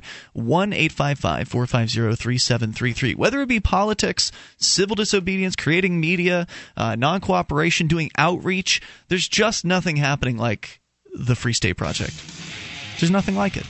Yeah, that much is true. If I had to say what my druthers were, I would like to see the New Hampshire nullify the federal government in many ways, to keep the federal government out of its business in many ways, including the IRS. I don't think that there's. I think it's immoral to the way they use the IRS. More coming up. 855-450-FREE. You can take control of the airwaves. Share your thoughts. 1-855-450-3733. Free Talk Live. DVD, books, music, instruments, periodicals, computers, software, electronics, photo, cell phones, office products, home and garden, bed and bath, furniture, kitchen, pet supplies, automotive, hardware, apparel, shoes, jewelry, grocery, healthcare, sports and outdoors, toys, games, used, and more. It's a department store at your fingertips. Shop.freetalklive.com. Get all your shopping done, get a great deal, and a portion of your purchase goes to benefit Free Talk Live when you enter Amazon via shop.freetalklive.com.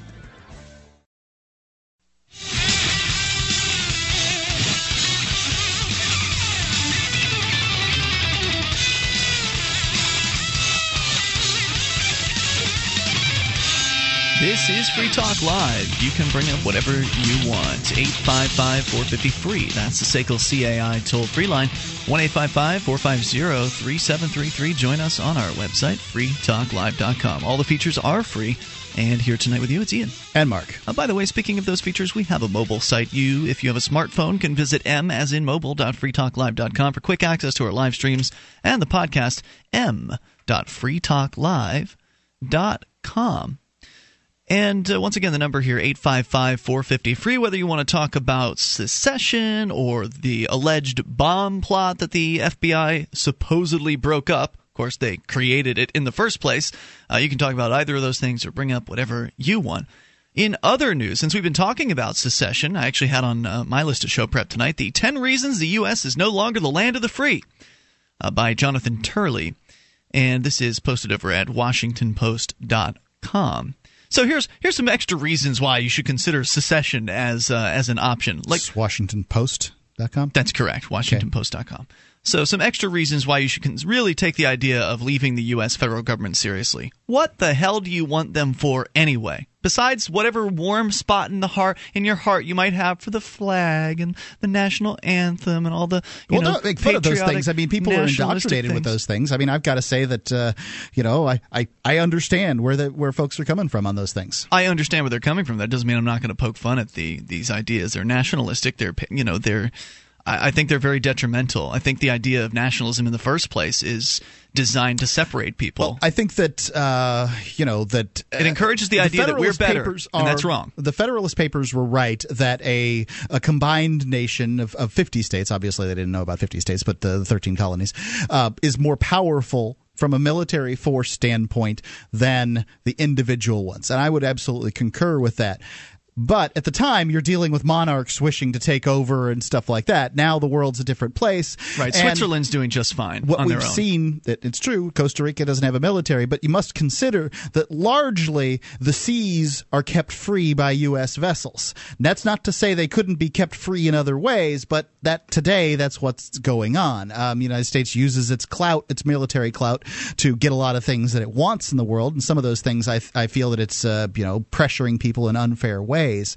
And I think it would be a real benefit. Certainly the first step to me is let's pull all the U.S. troops out of all the 130 nations around the world. You want to send ships around the world? Fine. You want to dock them and fuel up in other places? Fine. You want to send the sailors aboard, ashore to drink and find the hookers? Whatever. Hire your own security. I'm with you on that, but I think that the first step is probably bring back all the Marines, the Army, the Air Force that's around the world. Right, but you weren't advocating that they provide security for people, were you? No, why would I? Okay, I just want to make sure I was clear. I think that people should provide their own security the companies, for themselves. If you want to go from point A to point B, it's your responsibility to protect yourself. That's the way it should be. 10 reasons the U.S. is no longer the land of the free. Every year, says Jonathan Turley, the State Department issues reports on individual rights in other countries, monitoring the passage of restrictive laws and regulations around the world. Iran, for example, has been criticized for denying fair public trials and limiting privacy, while Russia has been taken to task for undermining due process. Other countries have been condemned for the use of secret evidence and torture. Even as we, he means I think people around this country, pass judgment on countries we consider unfree, Americans remain confident that any definition of a free nation must include their own, the land of the free. Yet the laws and practices of the land should shake that confidence. In the decade since September 11, 2001, this country has comprehensively reduced civil liberties in the name of an expanded security state. And I might point out that prior to September 11th, they were doing that pretty comprehensively as well. It's just they've amped it up a little bit in the last 10 years. The most recent example of this was the National Defense Authorization Act signed at the end of December, which allows for the indefinite detention of citizens. At what point does the reduction of individual rights in our country change how we define ourselves?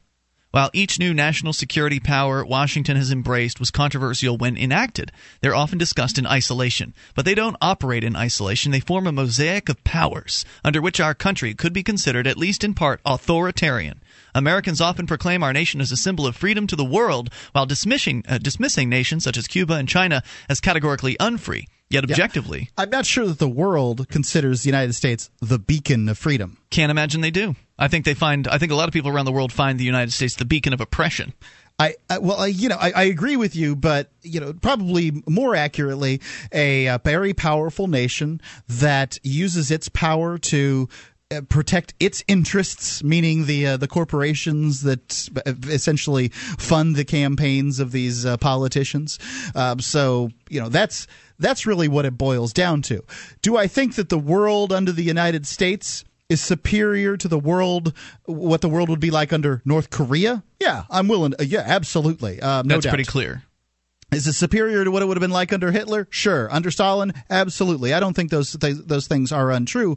But that doesn't mean that it doesn't matter what kind of shoe the boot on your neck, the foot on your neck is wearing. And that's what it's got to be like for these people. Imagine what it's like in these Middle Eastern countries where they don't feel like they can rule themselves because these countries, these tin-pot dictators, whether it's Yemen or Saudi Arabia or wherever, are supported by the United States. Up. The idea that a republic that fought for its freedom 230-something years ago from a king supports kings in places like Saudi Arabia is absolutely abhorrent to me. And I'm sure it's abhorrent to people in the Middle East, too. As a matter of fact, a lot of those terrorists on 9/11, they came from Saudi Arabia and Yemen.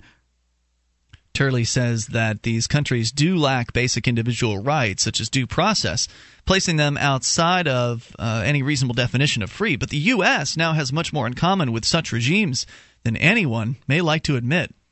These countries also have constitutions that purport to guarantee freedoms and rights, but their governments have broad discretion in denying those rights and few real avenues for challenges by citizens. Precisely the problem with the new laws in this country.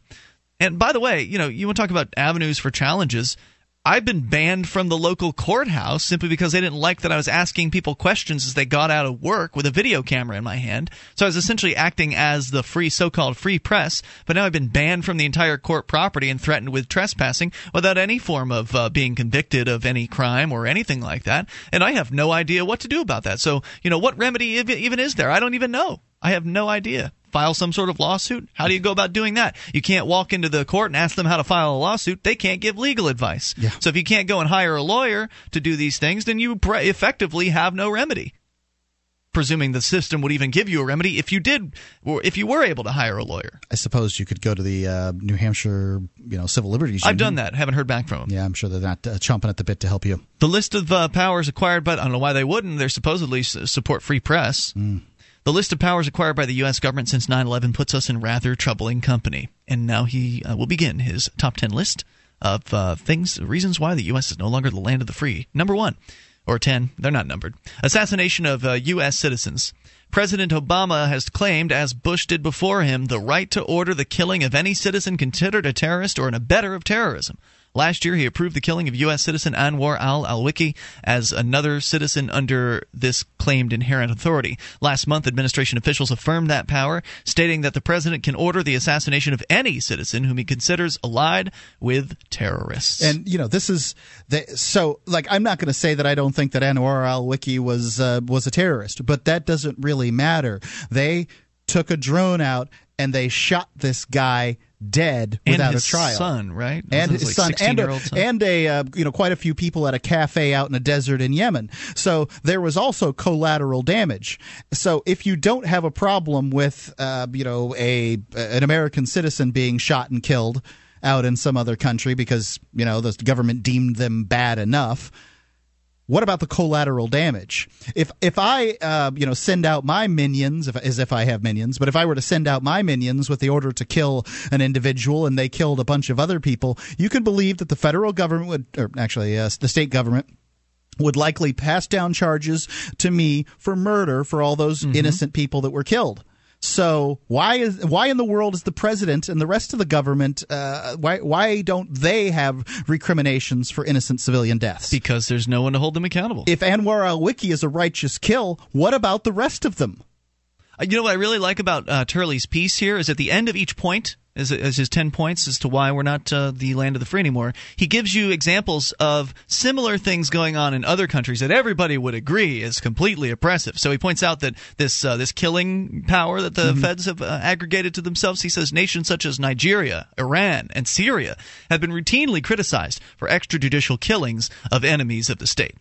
So he's showing you the company in which the United States is now found.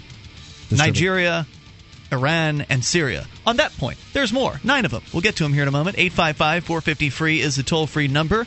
Coming up, more of the reasons the U.S. is no longer the land of the free. And, of course, your thoughts, your calls are welcome. You can also bring up whatever might be on your mind. 855-450-3733. This is Free Talk Live.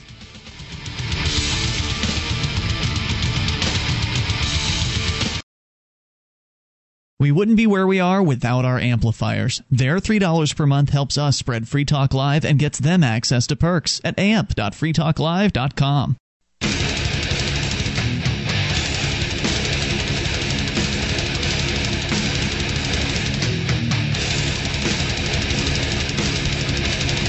This is Free Talk Live, the toll-free number here, 855-450-FREE. That's the SACL CAI toll-free line, 1-855-450-3733. Here with you this evening, it's Ian. And Mark. We're also inviting you to our website over at freetalklive.com. You can enjoy the features there. We give them to you. The site actually allows you to control the content. So if you find something online you think's interesting and you would like other listeners to see it, perhaps share it, you can go and submit it as show prep over at freetalklive.com. It will then appear in the upcoming stories queue where others can vote as to whether or not they like or dislike your suggestion. You get to vote on things as well. And the most voted up make it to the front page in the top of the website. Many more people see them, talk about them, share them, and will see them more likely and talk about them on the air perhaps. Go to freetalklive.com, get interactive there. It's all free. Again, freetalklive.com. For those of you just tuning in, we are sharing with you the 10 reasons, according to Jonathan Turley, who I believe is involved with George Mason University, if I'm not mistaken. The name sounds very familiar. And I thought he was one of those guys that used to work for the Reagan administration. That's the name that sounds familiar. I don't know. But right now, he's going down, running down the list of the 10 reasons the U.S. is no longer the land of the free and comparing them, these reasons, to similar policies in other countries. So, for instance, the first one he starts out with is the fact that the National Defense Authorization Act has completely authorized something that has been going on, and that is the assassination of so-called American citizens around the world, and now even in this country it's allowed. He's currently professor of law at George Washington University. Washington, okay. So then pointing out that particular assassination policy, it pretty much is the same as Nigeria, Iran, and Syria. So just kind of giving you an idea of exactly how unfree these things are, just how not so free the U.S. actually is. He apparently is, neither one of the things that you and I have talked about is correct. Next point, indefinite detention. Under the law signed last month, terrorism suspects are to be held by the military. The president also has the authority to indefinitely detain citizens accused of terrorism. While the administration claims this provision only codified existing law, experts widely contest this view, and the administration has opposed efforts to challenge such authority in federal courts. The government continues to claim the right to strip citizens of legal protections based on its sole discretion. China recently codified a more limited detention law for its citizens. That's right. It's more limited in China than it is here, while countries such as Cambodia have been singled out by the United States for prolonged detention. So now, in the ranks of the Cambodian jungle goes the United States federal government's policy. Lovely. It's really disturbing, the idea that they would just claim that they can lock you up indefinitely without a trial here in the United States. Yeah. And frankly, a lot of Americans cheer this on. Well, it's because they believe they're law-abiding citizens, and the government would never come after them. Well, apparently, the people that they're locking up are law-abiding citizens too, because they haven't been convicted of breaking the law. They haven't been convicted of not abiding by any laws. Arbitrary justice. Next point. The president now decides whether a person will receive a trial in the federal courts or in military tribunals, a system that has been ridiculed around the world for lacking basic due process protections. Bush claimed this authority in 2001, and Obama has continued the practice. Oh, and by the way, Egypt and China have been denounced for maintaining separate military justice systems for selected defendants, including civilians. How about warrantless searches? The president may now order warrantless surveillance, including a new capability to force companies and organizations to turn over information on citizens' finances, communications, and associations. Bush acquired this sweeping power under the Patriot Act in 2001, and 10 years later, Obama extended that power, including searches of everything from business documents to library records. The government can use what are called national security letters. We've talked about these in the past. They're secret. They demand without probable cause that organizations turn over information on citizens and further order those organizations to not reveal the disclosure to the affected party. Meaning, if one of these national security letters is given to one of your business associates or the local library or whoever it is you're doing business with, they can't tell you by threat of felony charges or whatever, threat of conspiracy. Who knows what they'll charge them with? But they're threatened with criminal sanction if they even reveal to you that they've been told to turn over information about you. They can't talk to anyone about it, if I recall correctly. That's correct. Oh, by the way, Saudi You'd think Arabia. They'd be able to call their lawyer, but Saudi Arabia and Pakistan operate under laws that allow the government to engage in widespread discretionary surveillance. How about secret evidence? The government now routinely uses secret evidence to detain individuals and employs secret evidence in federal and military courts. Yeah, this really disturbs me, that they can bring charges with evidence that they supposedly have, and then it's not, as far as I can tell, I don't even know who it appears in front of. Probably the judge. And that'll be it. I mean, the grand jury? Can you imagine them showing this secret evidence to the grand jury? Maybe. I don't know. Let's get back into this in a moment. Scott has some thoughts in Ithaca, New York, listening to WNYY. Hey, Scott, you're on Free Talk Live. Hey, guys. How you doing? Super. What's on your mind tonight? Now, we all have differing opinions, and we all have, you may not be on the same piece of paper as me all the time and vice versa. But, all the things that you're listing, they can be very dramatic and very, disturbing kind of things. But my example is kind of less dramatic but very disturbing in a way because I'm a federal candidate. I'm actually a Democrat who's running as an independent because the Democratic Party doesn't want to have anything to do with me because I happen to be a kind of a mix of progressive, libertarian, and a lot of mishmash of a lot of stuff.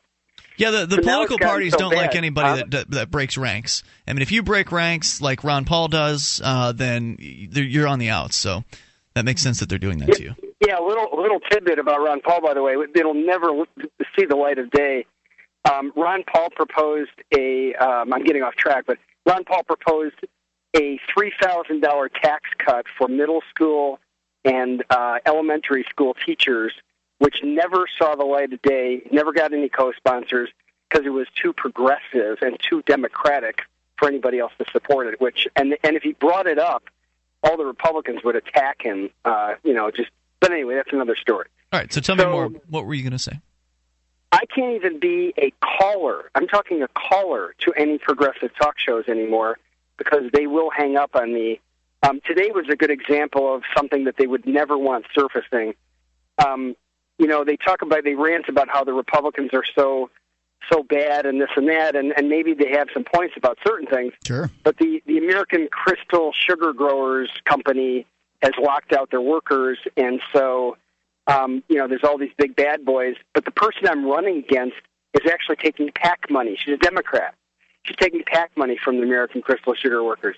So there's all those little tidbits that they don't want on the air. And my general point is that the liberal media has gone so far as to lock out even just First Amendment rights. I wouldn't say that there's I would say that would be just as likely to happen if you were a Republican running against a Republican that was taking PAC money, and there's lots of them doing that too. This is politics as usual in Washington, it would seem to me. And while you may have a legitimate... People are under the impression that it's an open, First Amendment rights are always talked about on both sides, both sides of the spectrum, both. Like you should be able to say anything, anywhere, anytime, yell fire in the movie theater, the whole thing. And obviously that's not the case. Right, but because of private property. These are very simple rights to be able to call in and voice your opinion.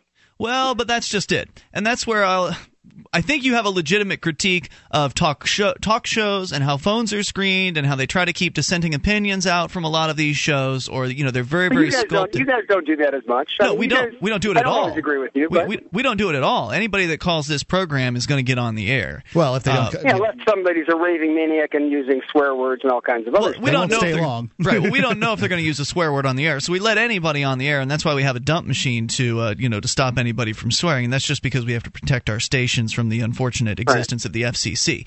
But anybody will get on the show. I think you have a legitimate critique of talk radio and the screening process and how these hosts don't want to be really challenged by anyone. But on the other hand, it's not legitimate what you're saying about the First Amendment, because these are essentially private talk shows. Like, it's their phone lines. They get to decide who comes on and who doesn't. I agree with you. It makes them look like a bunch of little tyrants, but you don't have the right to say that. You said. I was told, I'm in charge, I'm in control, and we don't need anybody, and I won't use the word FHI, whatever, all over everything. That's what they told me. Hey, if they're what they're getting you for is breaking orthodoxy, and of course on Free Talk Live we expect everybody to break orthodoxy. Scott, thanks for the call and the thoughts tonight. Keep doing it, man. I appreciate hearing from you. It is essentially, it's not really a First Amendment issue because they have the ability to have their shows be whatever they want them to be. And if they want to be their little fiefdoms, then that's their business. More coming up. Free Talk Live. On Free Talk Live, we talk about investing in gold and silver as a hedge against inflation, investment, and barter currency. We've teamed up with Midas Resources to offer you some great rates on some hand-picked gold and silver pieces. U.S. Eagles, British Sovereigns, 20 francs, Lakota Nation silver rounds, Montana silver reserves, and Walking Liberty halves. Call 877-857-9938 or go to gold.freetalklive.com. The shipping is the same for 1 as it is for 20, so try to get as many as you can all at once. gold.freetalklive.com.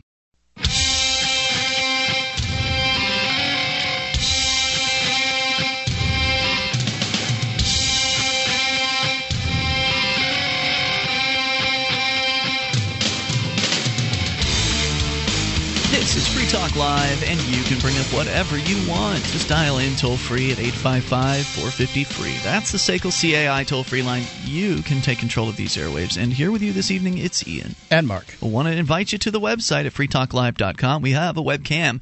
You can watch, you can listen, and interact. The chat room is built into the same page as the cam, and it's all free over at cam.freetalklive.com. That's cam.freetalklive.com. If you're looking for precious metals, whether it's gold or silver, whether it's for a hedge against inflation or an investment or barter currency, whatever your reasons might be, check out gold.freetalklive.com. Yeah, it makes it easy. It's an easy way to do some price comparisons, which is very important when dealing with some of these large purveyors of precious metals. At least that's my experience.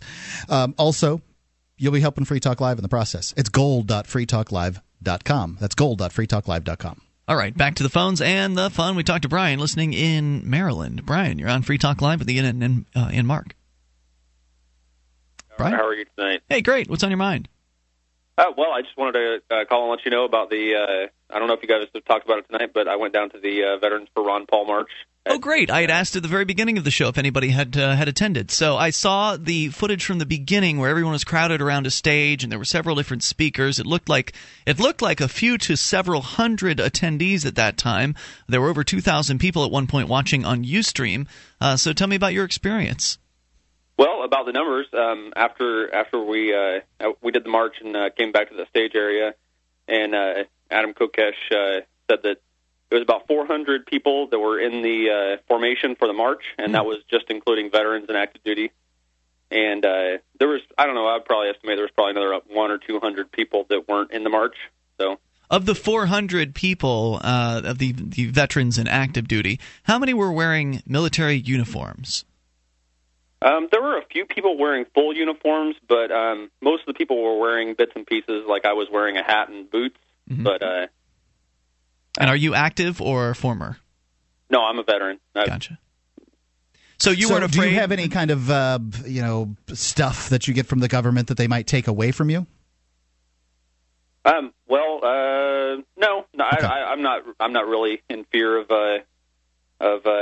exposure like that. But. Yeah, I think most veterans probably don't get anything really from the government. They're not getting disabilities, which I can't imagine them being able to take away anyway. They're not using the GI Bill or have already used the GI Bill, and they aren't getting some kind of pension because they didn't go the whole 20 years. Well, I'm waiting for my. I did 12 years, and I'm waiting for my disability. I've been waiting for 14 months since I got out, but that's the efficiency of VA there. I guess so. So you weren't afraid then of the feds, the military issuing that threat prior to this march happening today that said that if you're a veteran that you will not be allowed to wear a uniform in public? Well, no, it wasn't applicable to me since I'm out, but no, they were saying if you were retired, you wouldn't be able to.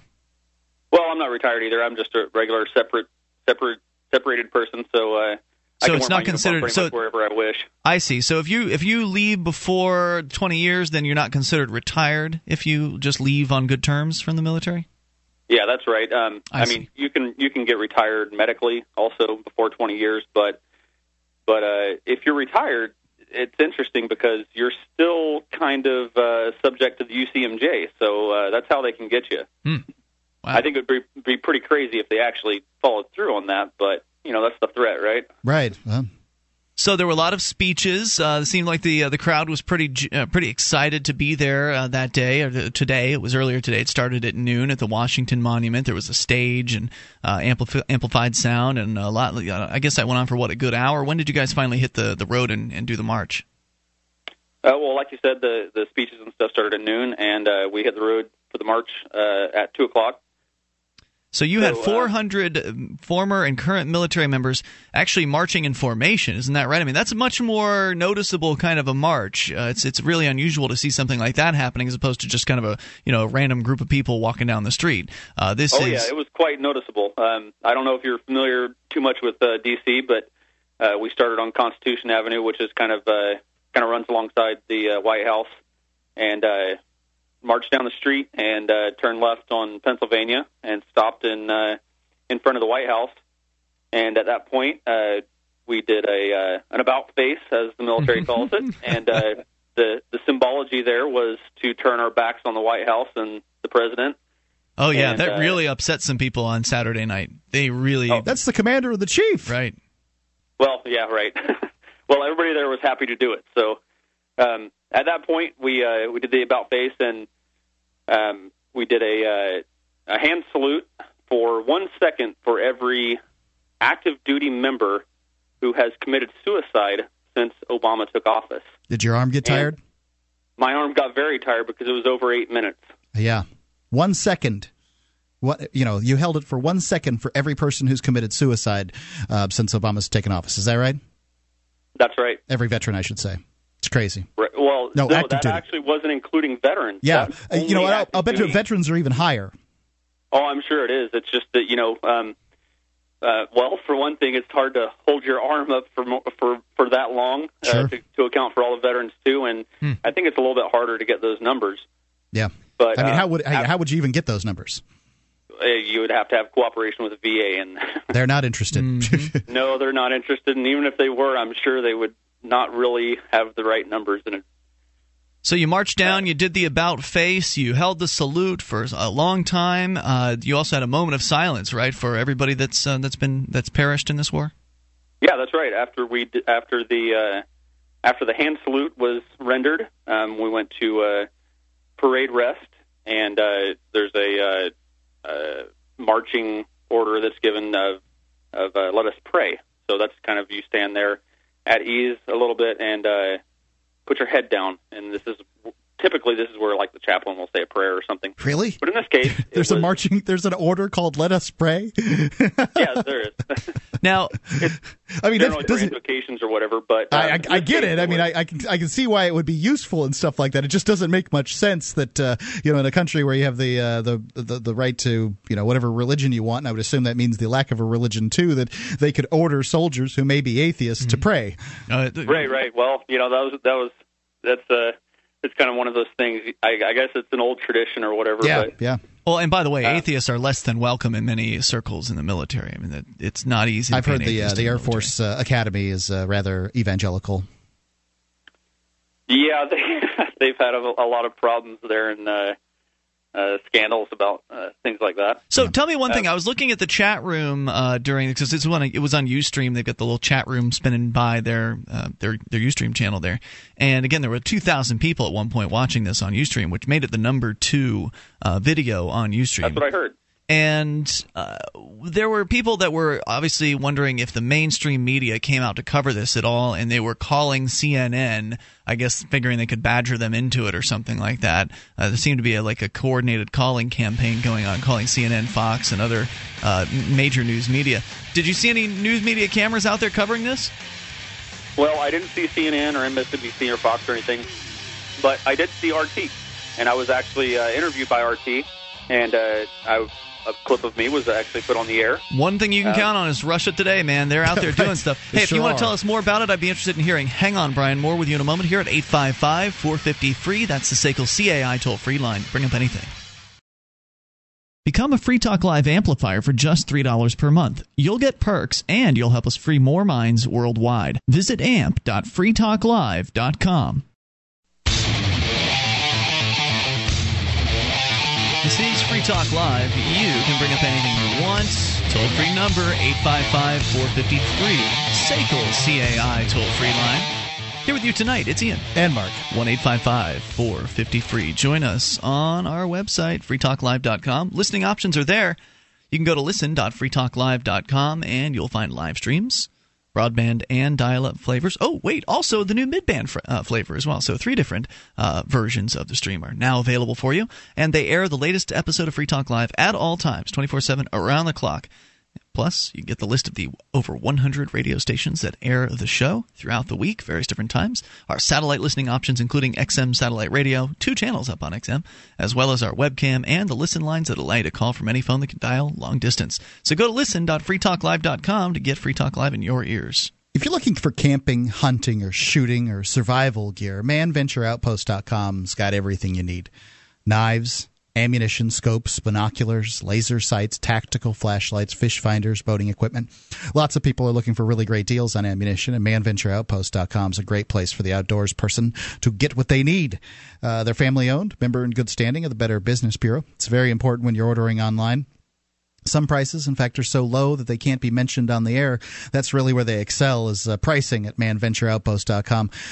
Fast shipping, too. You can get an additional 5% off with coupon code FTL.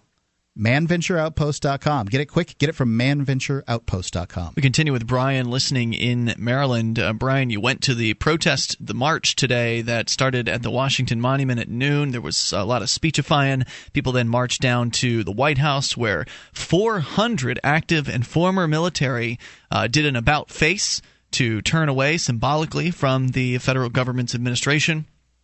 And by the way, I expect you would have done the same thing had this march happened in, say, 2007 when George Bush was in office. I would have done the same thing if I would have been here. Excellent. So, so you did that. You held a salute for approximately 8 minutes, 1 second for every individual who has killed themselves while still serving. Correct? Unfortunately, yes. Right. So that didn't include all the people that have killed themselves as veterans, which would have meant that you would be holding that salute for much longer. You held a moment of silence, a short prayer, and then headed back toward where it started. Yeah, that's right. And just a quick note on the moment of silence. That was also for 1 second for every. I believe it was combat and suicide deaths since Obama took office. I could be wrong on that, but that lasted over 12 minutes. Wow. So it was. I mean, if you could imagine just standing there, being still for 12 minutes, it's a long time. 1 minute's a long time. It's a lot of being still, you know. When you're counting seconds, no doubt about it. So you went back up to the staging area, and then were there like closing speeches, or what happened then? And I know there was an after party. Tell me more. Yeah, there were some closing speeches that anybody who desired to had the opportunity to get up on stage and say their piece. There was a big banner that was made with Ron Paul's picture in his Air Force uniform with a flag, and all the veterans and troops that marched were asked to sign that, and that and an American flag, and that's going to be forwarded to Dr. Paul himself. So as a gift, I guess. Neat. It sounds like it was a really successful day. Do you feel like it was worth your while?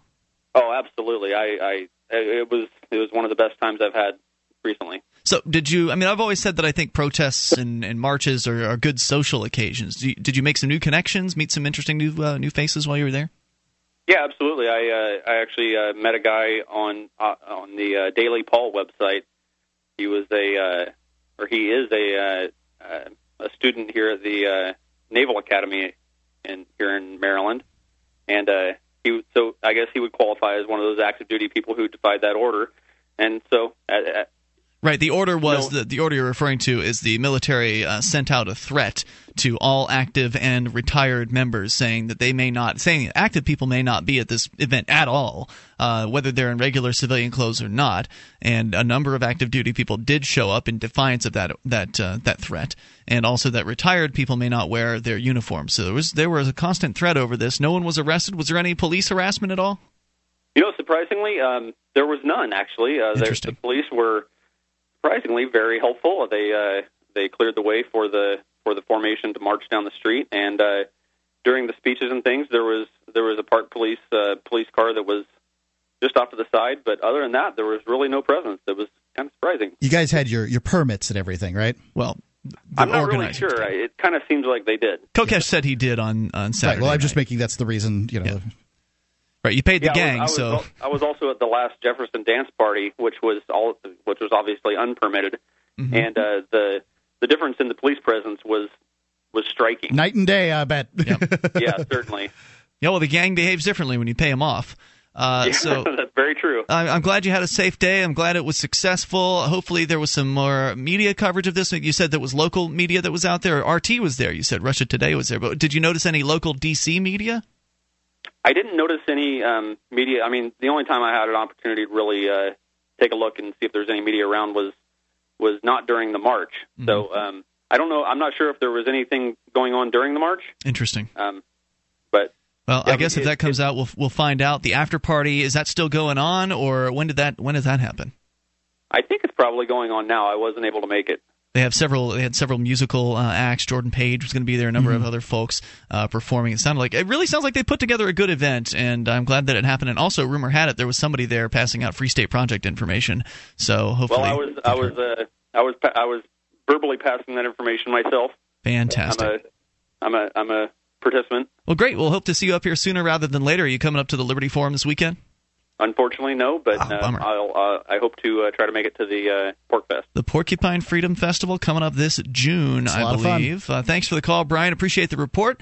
And more coming up here at 855-450-FREE. Your phone calls about whatever's on your mind. Mick is listening in North Carolina. You're on Free Talk Live. Hello, Mick. Hi. I was calling about the NDAA that you brought up earlier. Yeah, the National Defense Authorization Act. correct. As I read the bill, it doesn't seem like it applies to U.S. citizens. And I'm wondering where you guys are getting that. It seems, folks have said this. A couple of callers have said this, but it seems like every major newspaper out there and most major news organizations agree that this can be used on American citizens. Now, I can't. I'm deferring to the experts. I can't claim to understand legalese and how these bills are written. They write these things to make it so difficult to understand them. Well, it's not hard to understand. These two sections, it specifically lays out. It says the requirement to detain a person in military custody under this section does not extend to citizens of the United States or lawful resident aliens. Then why did Barack Obama say that, yes, this applies to American citizens, but it won't be used against them? Well, I don't know that he said that or when he said that, but I know that this problem was brought up, and they addressed it by adding in this section. I'm not sure when he said that because this bill was changed several times through amendment, but as it passed, Section 1023 specifically says that it does not apply to U.S. citizens. Oftentimes these things will be so large and voluminous they can be hundreds of pages long, and they'll say one thing in one place and then say something entirely different in another. All I can say is that there are a lot of people that have researched this, and I haven't seen one credible person. I've had callers call in and say what you're saying. Okay, so I'm just looking here quickly, just a little bit of research. Obviously, Wikipedia says that all persons arrested and detained according to the provisions of Section 1021, including those detained on U.S. soil, whether detained indefinitely or not, are required to be held by the U.S. Armed Forces. The law affords the option to have U.S. citizens detained by the armed forces, but this requirement does not extend to them as with foreign persons. So maybe what you're looking at is where it's telling you that it's not required that the military detain them, but there's an option there if they want to. Right. It also says that they're not allowed to, in subsection E, it says nothing in this section shall be construed to affect existing law or authorities. U.S. citizens. I'm not a lawyer, man, and the it doesn't. From what my experience is, it doesn't matter what the rules say. They do whatever they want to. And I thank you for the call tonight at 855-450-FREE. You can take control of the airwaves. I wouldn't expect that to help you if they decide to go after you.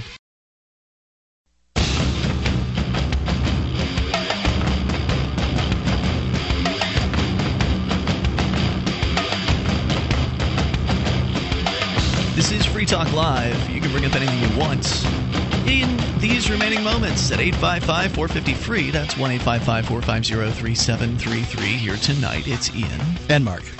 You can take control of the airwaves. Also join us online over at freetalklive.com. If you enjoy this program and want to help support Free Talk Live, you can become an amplifier. Go to amp.freetalklive.com. Get signed up for $3 a month. That's all we're asking for. You can do more if you'd like, but $3 a month is what we do. What we ask for. We take that $3 in, combine it with other people's $3, and spend it on promoting the show, getting on more radio stations around the country and into more internet listeners' ears as well through advertising and promotional efforts. It's, again, the AMP stands for Advertise, Market, and Promote.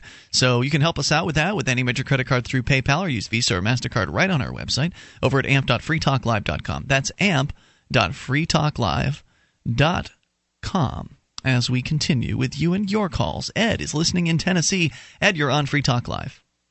How y'all doing? Hey, Ed, what's on your mind tonight? Hey, I didn't know. I read a little article about We the People lose its followers. Around the world, the Constitution's not even looked at as, much freedom. Like it says here, the United States Constitution is terse and old. It guarantees relatively few rights. And it says James Madison once said every Constitution expires at the end, it says here, of 19 years because the earth belongs always to the living generation. This Madison? I thought it was Jefferson that said that you should have a revolution every 20 years. Let's see, Mark. By Thomas questioning Jefferson Ed. in a 1789 letter to James Madison. You're right, Mark. It says Thomas Jefferson in a 1789 letter to James Madison. There you go. Yep. Said what I said. Mark Edge, super genius.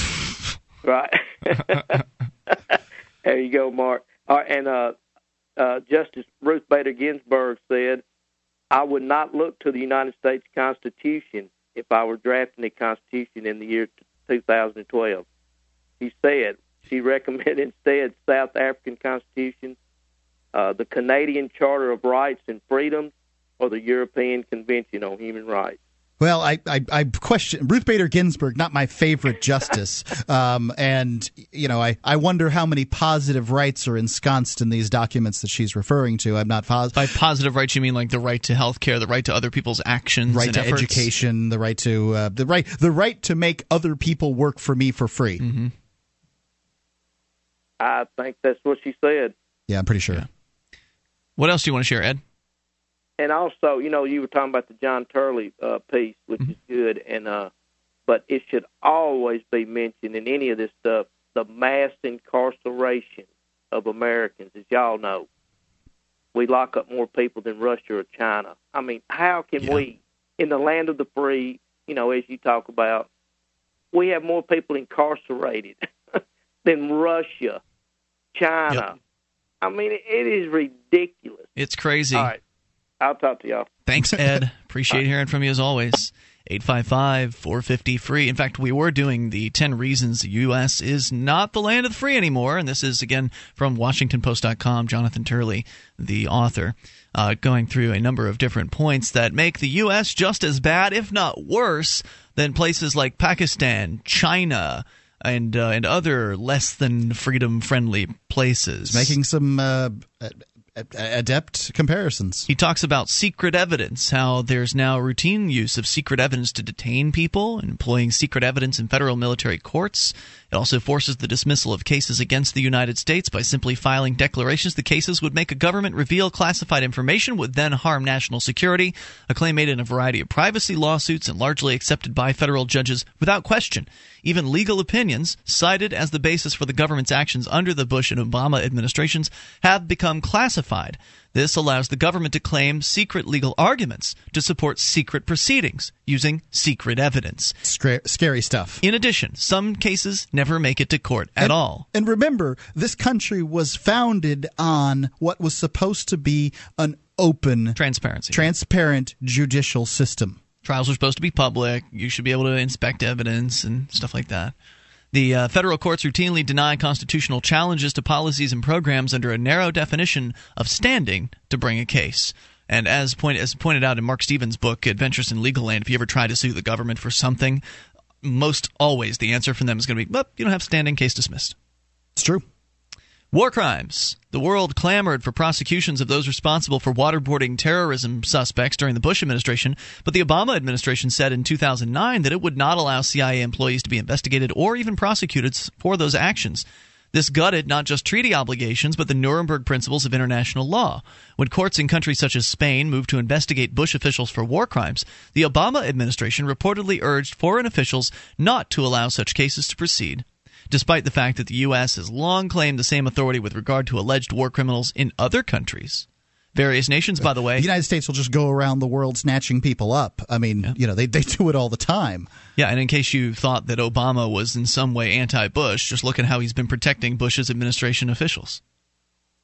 And carrying on the policies in most cases. There's that, too. Various nations have resisted investigations of officials accused of war crimes and torture. Some, such as Serbia and Chile, eventually relented to comply with international law. Countries that have denied independent investigations include Iran, Syria, and China. So, wasn't Iran one of the axis of evil, if I'm not mistaken, before? Yeah. So, therefore, the U.S. has policies similar to some of the axis of evil countries. This is what happens. Governments grow. They get more intrusive. They want more power. They aggregate more power to themselves. They always do it in the name of truth, justice, and peace and whatever. But they aren't organizations truly that foster these things. I mean, if you want truth, look at all the classified documents we have. Compare the amount of classified documents today to just 20 years ago, if not 40 years ago, and you'll see they're classifying a lot of things. Secrets are not conducive to truth. Justice, well, I mean, when you see fewer than 1% of cases in the United States going to court, finally making it to court because they've got a system set up where everybody plea bargains, and then of those cases on the felonies, I don't have misdemeanor numbers, about 1/3 of them get found not guilty. I mean, really, that's justice? You're talking about less than 1% of people are acquitted of their charges in the United States? That's justice? You really think they're that efficient? Well, what good would secret evidence be without secret courts? The government has increased its use of the secret Foreign Intelligence Surveillance Court, which has expanded its secret warrants to include individuals deemed to be aiding or abetting hostile foreign governments or organizations. In 2011, Obama renewed these powers, including allowing secret searches of individuals who are not part of an identifiable terrorist group. The administration has asserted the right to ignore congressional limits on such surveillance. And by the way, Pakistan places national security surveillance under the unchecked powers of the military or intelligence services. Immunity from judicial review. Again, these are the 10 reasons the U.S. is no longer the land of the free. 10 reasons. There are more probably reasons than this, but just 10 This is the one John Turley from the Washington Post came up with. Right. Immunity from judicial review. Like the Bush administration, the Obama administration has successfully pushed for immunity for companies that assist in warrantless surveillance of citizens, blocking the ability of citizens to challenge the violation of privacy. Similarly, China has maintained sweeping immunity claims both inside and outside the country and routinely blocks lawsuits against private companies. So again, the corporation scratching the government's back and the government scratching the corporation's back. That's what it's all about. That essentially is fascism. Continual monitoring by Mussolini's definition of citizens. The Obama administration has successfully defended its claim that it can use GPS devices to monitor every move of targeted citizens without securing any court order or review. Similarly, Saudi Arabia. You don't need those stinking papers. Saudi Arabia has installed a massive public surveillance system, while Cuba is notorious for active monitoring of selected citizens. Extraordinary renditions. The government now has the ability to transfer both citizens and non-citizens to another country under a system known as extraordinary rendition, which has been denounced as being used in other countries such as Syria, Saudi Arabia, Egypt, and Pakistan to torture suspects. The Obama administration says it's not continuing the abuses of this practice under Bush, but it insists on the unfettered right to order such transfers, including the possible transfer of U.S. citizens. We're not abusing it. I mean, and if you talk to any addict out there, they don't believe. Any drug abuser says they're not abusing. Well, remember, the reason for the so-called extraordinary renditions is to get people out of the U.S. jurisdiction and get them in the hands of other people. So, like, you transfer them to Pakistan, you give them to some Pakistani criminals, and then they get to, put whatever terrible torture devices to them that otherwise the U.S. government guys wouldn't be able to utilize. Yeah, they do it under the they do it under the guise of the CIA. They get money for it. Right here, if you torture them, then we can get away with torturing people. Is essentially how it works. It's kind of it. And that is there you go. There's a little bit more that he has to say, but you can go to the Washington Post and see that. We'll put the link up over at the Free Talk Live BBS and the show prep area, and be back tomorrow. You can join us online in the meantime at freetalklive.com.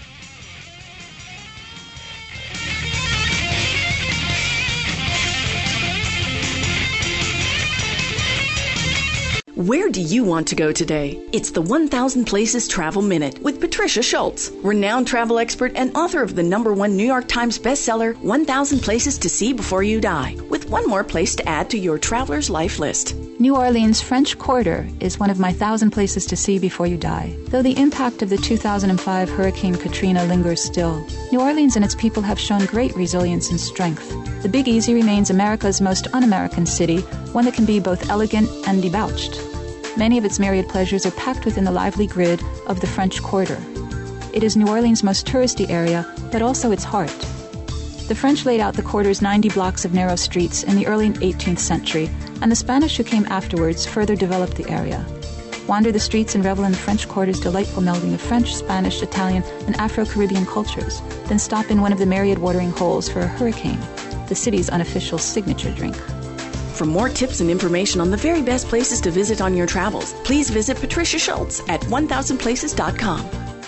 Do you know over 6 million people a year visit the Eiffel Tower? What you may not know is that just around the corner is a hidden cafe with the best croissants in Paris. When you travel with Trafalgar, you'll travel with an insider who will show you must-see sights and share unique experiences. So call 1-866-544-4434 today for a free brochure, or visit us at Trafalgar.com. See the world from the inside with Trafalgar.